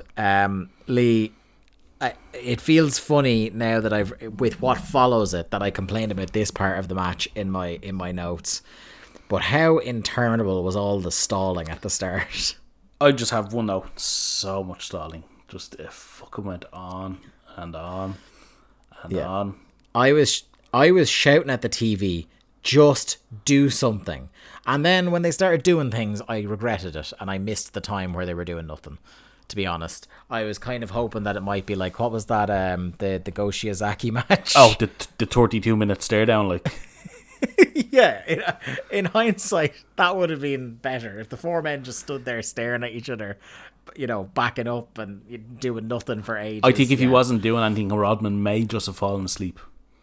Because that's the level of investment that man had in this match. I am not entirely sure that he wasn't asleep for most of this match, as was. There's a test of strength offer from Karl Malone, which Hogan balks at. And that's still, then they go back to more stalling. We have Malone, who repeats his clothesline and scoop slam spot on Hogan. And when they did that, I'm just like, God, like much as it got a pop on Nitro when he did it, it would have been so much more impactful if they had left Karl Malone not doing any wrestling spots until this match. If he hadn't have locked up know, with Hogan on Nitro. Yeah, if there had been a question hanging over the match, it's like, oh, Karl Malone, like, you know, Dennis Rodman's been here before in a WCW ring, but we don't know. Karl Malone is an unknown quantity, and then he gets in there and just does the thing he already did. You know, it doesn't feel like it has much impact to it. Do you know what? Like, it's not brought up, but like, this is kind of important. 6 days before this match, Hulk Hogan is supposedly the best wrestler in the world. He is the world heavyweight champion. Yeah, and he was, I think, at best, the third worst guy in this match. Yeah, like, because I think Malone, obviously, like, he's better as a wrestler than Karl Malone, but I think Karl Malone gets more out of the crowd in this match. Yeah, like, I honestly think the only offense Hogan had in this match was to choke people. Yeah.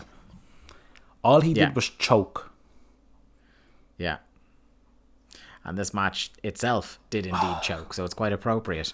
Rodman and DDP get in, which we now have the context from the documentary that the two of them weren't exactly on the same page here, because it really does look like they just start scrapping. Yeah, we didn't see it in the pay-per-view, but like, there's a good like 2-3 minutes of these two just falling over each other. Yeah, and it's great because about 90 seconds into this little scrap between the two of them, Rodman is already gassed. Oh, that man had... Like, this guy... He had to be sweating fucking buckets in the t-shirt, the jeans, the fucking do-rag that stayed on for the whole match.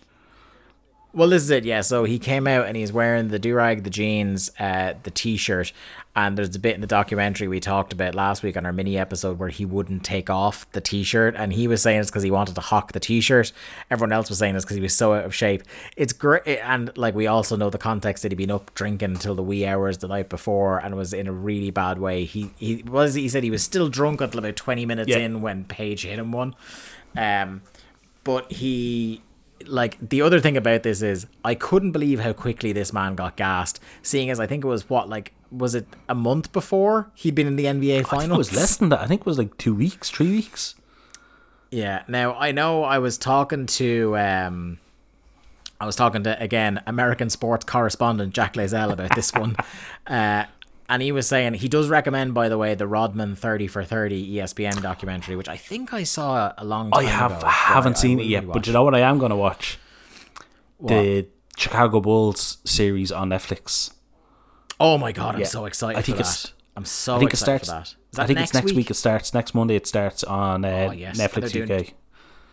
And they're doing 2 episodes a week for like... I think it's 10 episodes, I think. Because... that's for like, there was a little bit of a spike in popularity for basketball here around the time we would have been kind of like kids or teenagers, but like, in the grand scheme of things, the only like basketball that really transcended across the Atlantic to Space Jam was Space Jam, and specifically the Chicago Bulls. Like, even without Space Jam, I knew who Michael Jordan was, and because, like, when I was a little bit older then, because of his hijinks, I knew who Dennis Rodman was. But yeah, the Chicago Bulls and Space Jam is part of the reason that, like, they just kind of transcended the sport. So there was an awareness of who he was. But God, like, Rodman having been in an NBA final, like, Jack was telling me that he was definitely very much a guy who was, as JR would say, all sizzle and no steak. Like, he had an enormous amount of natural talent, Dennis Rodman, and could have been as good as a player as there ever was had he applied himself.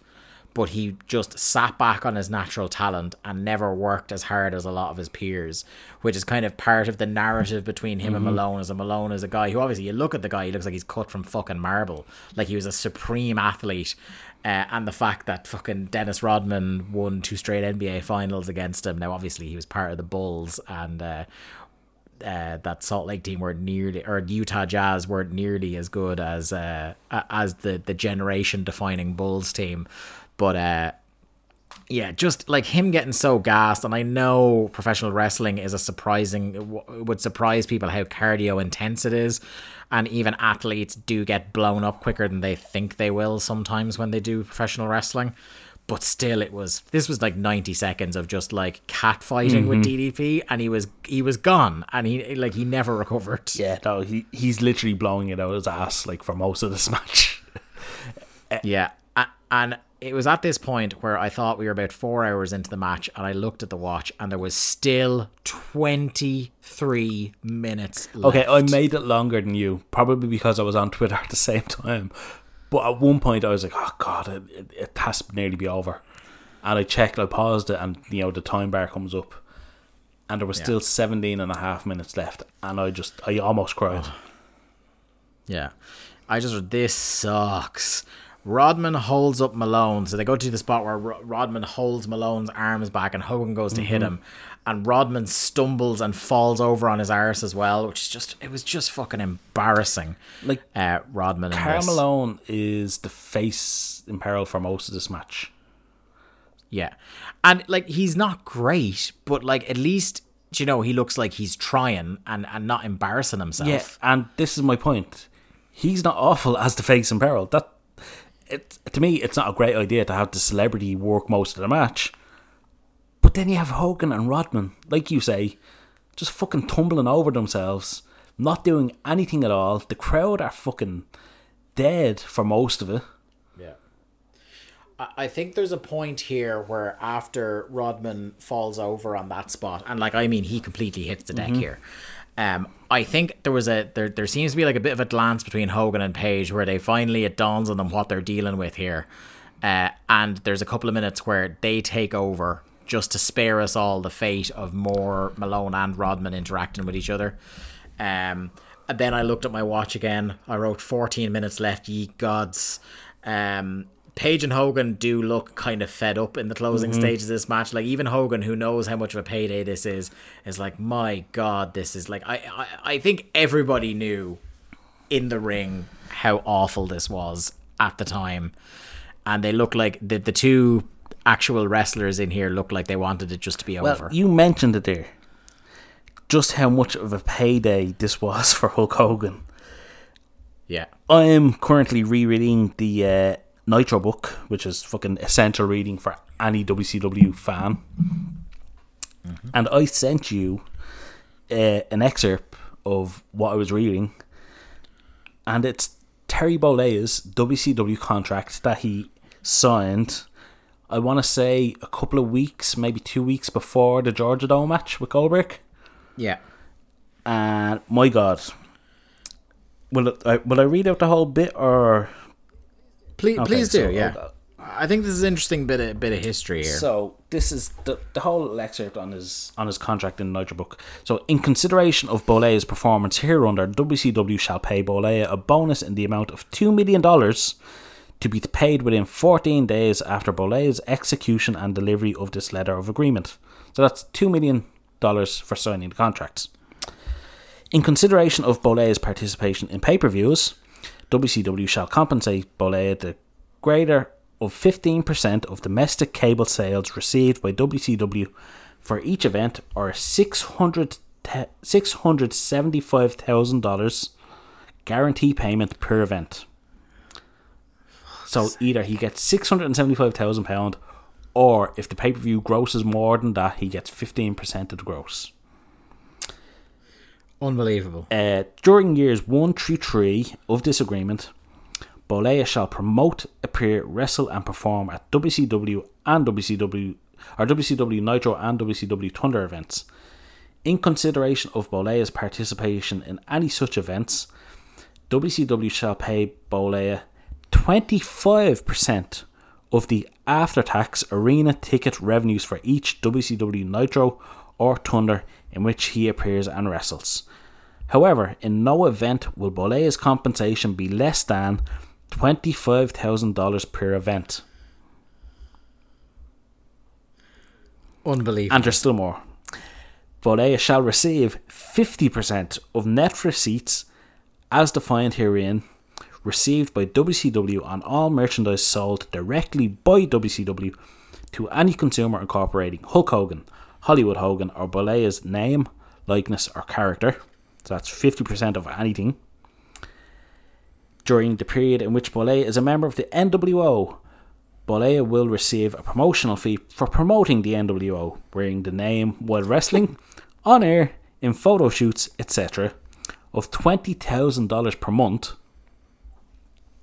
Should WCW create a 900 call-in line featuring Hulk Hogan or Hollywood Hogan, and should Bolea be available to provide recordings for said 900 line, Bolea shall receive 100% of WCW's net revenues from Bolea's features on such hotline.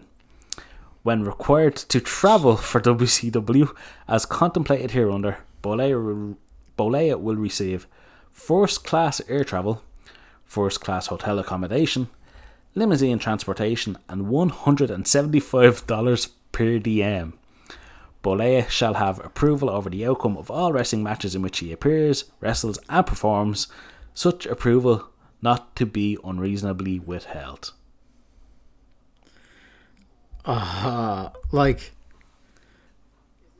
Is it any wonder what happened to that company? So, it's not only matches in which he wrestles. If he does a run-in, he can fucking change the finish. Just... This man is getting millions and he's still getting $175 a day for showing up.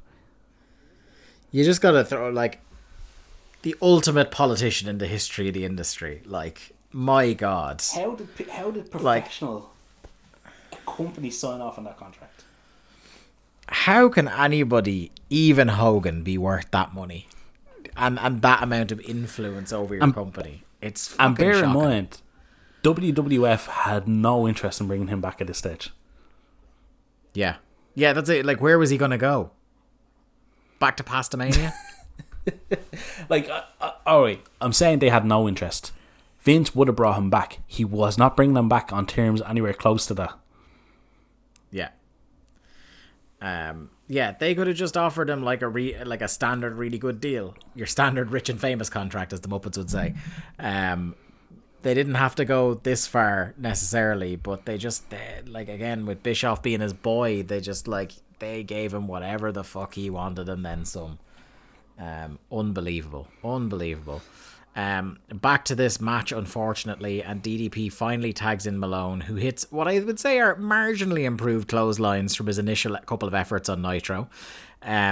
He slams Rodzilla this time, which got a really big reaction. Malone hits the biggest big boot on earth on Hogan. Malone tags in Page. He hits a diamond cutter on Hogan. Rodman has to be reminded to break up the pin. He gets roared at by the ref. Malone hits him with the diamond cutter. And then in just an embarrassing moment, Malone hits Rodman with the diamond cutter and attempts to pin him, even though neither man is legal. It's WCW, so, you know, you never know. But Charles Robinson is clearly shouting at them about why they can't pin each other at this time. The Disciple is in. Hogan pins DDP. Malone then diamond cutters the ref as the NWO celebrate. This was the single worst match we have ever covered on this program. It's not even fucking close. I hated every fucking second of it, start to finish. I was regretting my choices in life that led me to doing this program and being forced to watch this at 3 in the Jesus morning. I was watching this, losing my fucking reason. Now, of course, the hour at night was my fault. But fucking hell, I was like, by the time I realized how long this was going to go on for, it was too late. And I was like, right, I'm committed now, because if I stop this, I'm just going to quit the podcast. I need to finish this match now, because I will never go back to it. And I looked it up. Jack helped me look it up. It got minus 1 3/4 stars from Dave, which I think was being fucking generous, to be honest with you. It would have been, it kind of reminded me, like, it's probably not as bad because I haven't seen the match in many years, but I remember do you remember the infamous Heroes of Wrestling tag team match? That I think, to quote Brian Alvarez, he gave it more stars than there are stars in the universe, and the universe is infinite. That was how I was feeling about this match. Fuck. Oh my. Oh. Dave, you didn't like it, did you? No. When you told me you watched this at 2:30, 3 o'clock in the morning, all I could muster was, I'm sorry.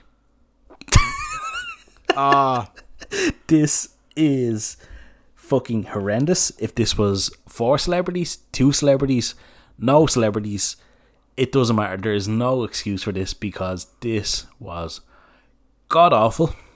It was 3 times longer than it needed to be. There was nothing redeemable. The finish was awful. Nope. Nobody is any more over coming out. Actually, people are less over coming out of this, to be honest. We had been talking about DDP as this fucking mega star in the making. Yeah, afterthought here. Oh my god, just Rodman looked shite after his, very good appearances the year before. Karl Malone, he gets credit for, giving it his all. The Disciple main event of the fucking pay-per-view. Yeah. Oh, I mean, God, fucking horrendous. There's not enough fucking adjectives to describe how bad this is. I was just sad when this was over. I was sad for me. I was sad for the company. I was sad for anybody who watches these shows along with us and had to watch that match because of us, and I'm very sorry about that. And I just, it was one of those matches that was so long and so bad, I was having an existential crisis. Like I said, I was kind of what am I doing with my life that I'm sitting here and watching this match? What the fuck? What the fuck? Do I deserve this on some sort of karmic level or something? Is that what's going on here? But do you know what the one silver lining is, Lee? It's over. I have, because we do try to find a silver lining. Yeah, well, one, we never have to watch that match again. We never have to watch that, and I don't intend to. The other silver lining, Lee, is that I know we go on, this show will rage on till we're done with this run of Thunder. I'm committed to it. If we can survive that match, Lee. At least Vince Russo's shit is short. That's it. We can survive whatever that fucking Egypt Russo throws at us a couple of years from now, because at least it's blink and you miss it television. And I'm convinced of that, because this isn't. By the time we get to the Russo era, which is the era a lot of people hate the most, it's in so bad it's funny. I can put up with 13 segments in 3 minutes, but a 40-minute Dennis Rodman match, no. My fingers mightn't be able to as I'm typing, and I may rue the day that I said these words, but yeah. And this wasn't so bad it was funny. This was so bad it was an embarrassment. An embarrassment to all 4 men involved, in spite of the fact that, like you said, Karl Malone was trying his level best. I think this match completely fell apart. Again, when you've got the point where the referee is having to yell at guys multiple times very clearly in the closing stretch of this match because things are falling apart, it's gone bad. It's an embarrassment for the company that they put this on in the main event of a pay-per-view and had the temerity to build it up this much. It's an embarrassment to the 2 generation defining sports stars that they were in Rodman and Karl Malone, that they kind of lent their names and their themselves to this match for a night, and this is what was produced from it. Again, like you said, no one came out of this looking good. No one came out of it moreover. No one came out of it going, oh god, I can't wait, because Rodman does make another appearance on a pay-per-view for WCW. No one was chomping at the bit for more Rodman action. Do you know what I mean? It was just a black mark on absolutely everybody. And I know there's going to be I know it's going to be a long time before we're actually covering it on this show, but the Bash at the Beach 2 years from now gets a lot of shit for a lot of good reasons, but fuck me, I don't know if I'd ever seen this match in its entirety before. And I can't really, I'm interested now to go back to Death of WCW and see what it says about it, but anything I've ever read about this match dramatically undersells how bad it is. And we should have known, because of how much they skip over in that documentary we watched on the show last week, how quickly they skip over the actual match part. I would have thought coming into this, it's a 20-minute match. I can get through it. I didn't anticipate 40 minutes. They never mentioned this match going fucking super long. Maybe because they wanted people to go watch it after watching the fucking documentary. More fool us. We thought Thunder was going to produce the worst stuff we ever saw. No, turns out pay-per-view main events are now our fucking enemy, because honestly, I don't think I could put up with another fucking match like this.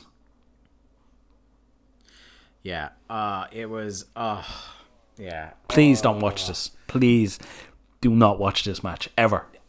I wouldn't advise against, like, I wouldn't say don't watch all of Bash at the Beach, but do what Lee wishes happened. Just pretend the Goldberg match is the main event.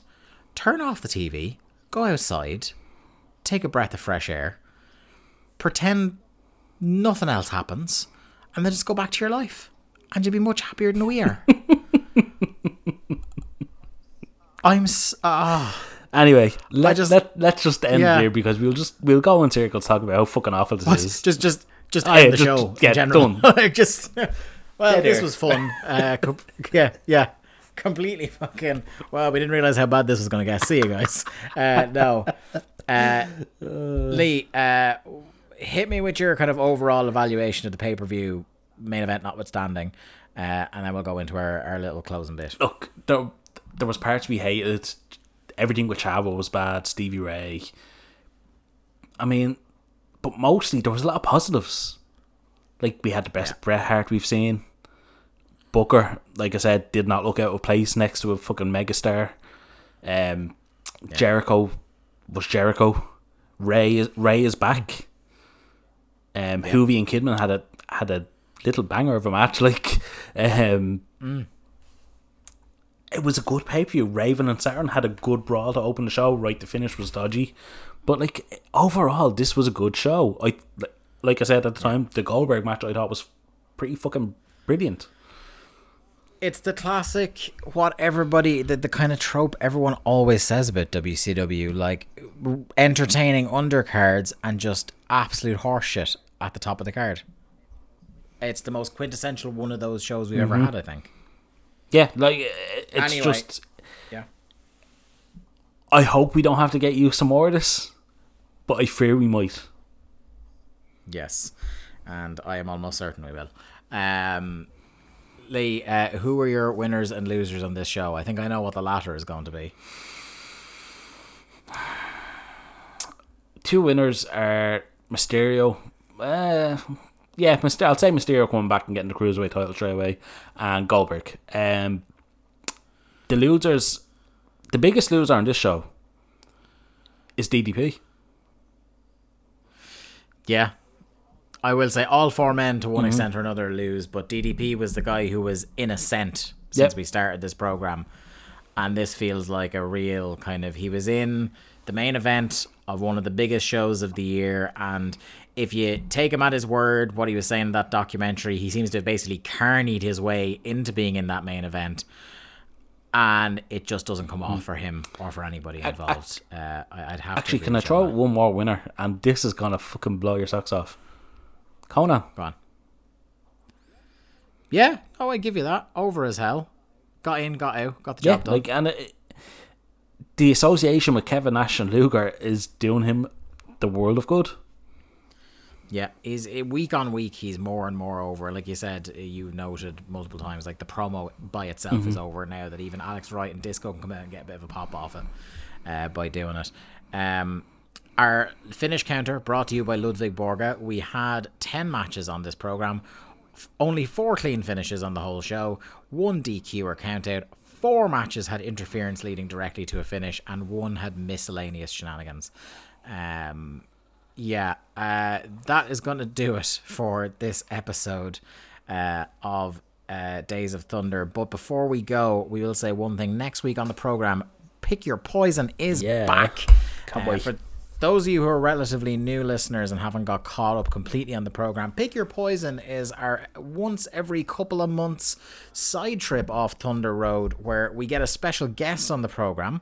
We get them to pick a wrestler off the Thunder roster in the year we're talking about, and we each then pick 2 matches by that wrestler, an objective classic of theirs and a personal favourite.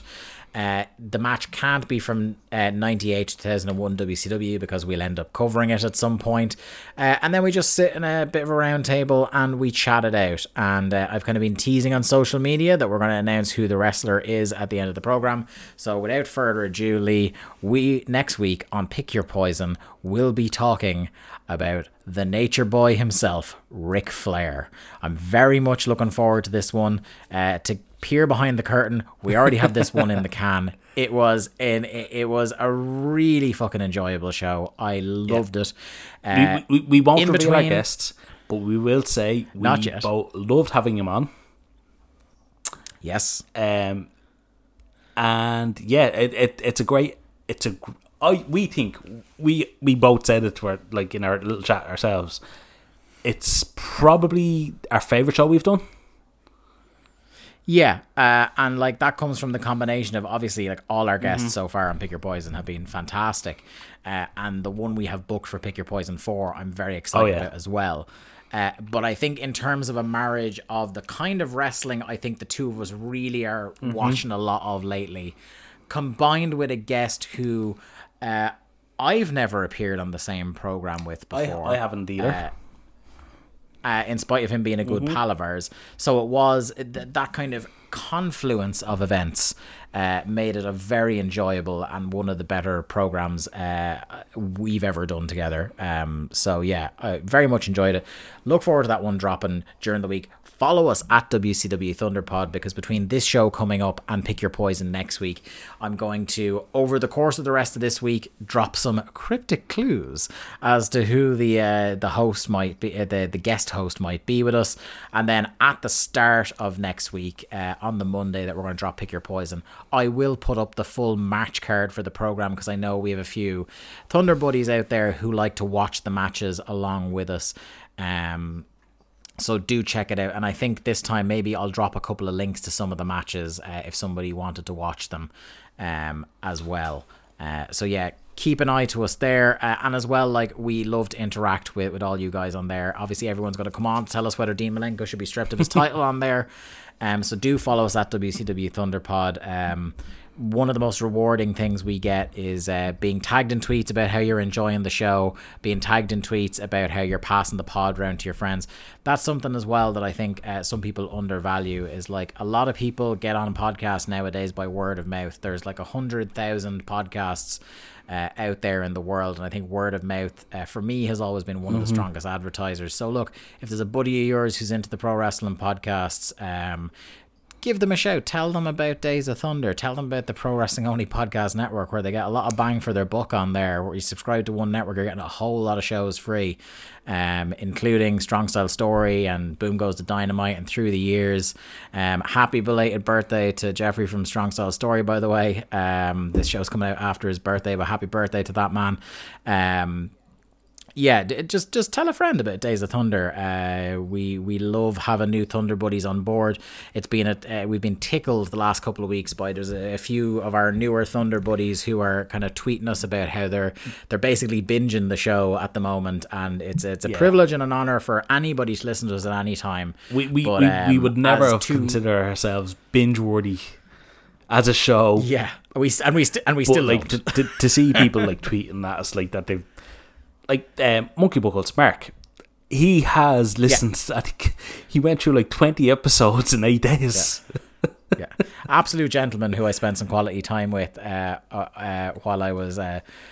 Let's just say I had a few Louisiana mules. Loosen the lips. While I was on my holidays in Germany, chatting to him. But yeah, an utter gentleman who, as you say, has been binging a lot of us the last couple of weeks. But he's not the only one, and we do appreciate everybody who's tuning in, and it is it hits us in the warm and fuzzies. So thank you all very much once again. We wouldn't be still doing this, I'm sure, if it wasn't for the community of listeners, the Thunder buddies that have come up around us. That honestly, again, as I say, it's the highlight of our day when we hear people chatting about the show or tweeting us. And as you heard on the special show, like, we're just fucking two fans. Like, we laugh about shit that like comes up on our timeline. Like, that Seema fucking liking the tweet from the account. Like, that's the kind of shit we just fucking love. Like, at the end of the day, that's all it is. We're just two fans. We're fucking we love the same shit you all do, and. Yeah, two fans and two mates who would probably be having similar discussions even if there weren't microphones. Pretty much, like. Yeah. that's how this show came about, like discussions about WCW while walking around Germany. But yeah, individually, I'm at the Day to Dave, and Lee is at Malone_713 on Twitter. So hit us up, follow us on there. We'll see you next week for Pick Your Poison, Ric Flair, and a week after that for our post Bash at the Beach episode of Thunder. Until then, everybody, stay safe. We'll talk to you soon. Good luck. I can see through the scars inside you. I can feel the thunder that's breaking in your heart. I can see through the scars inside you.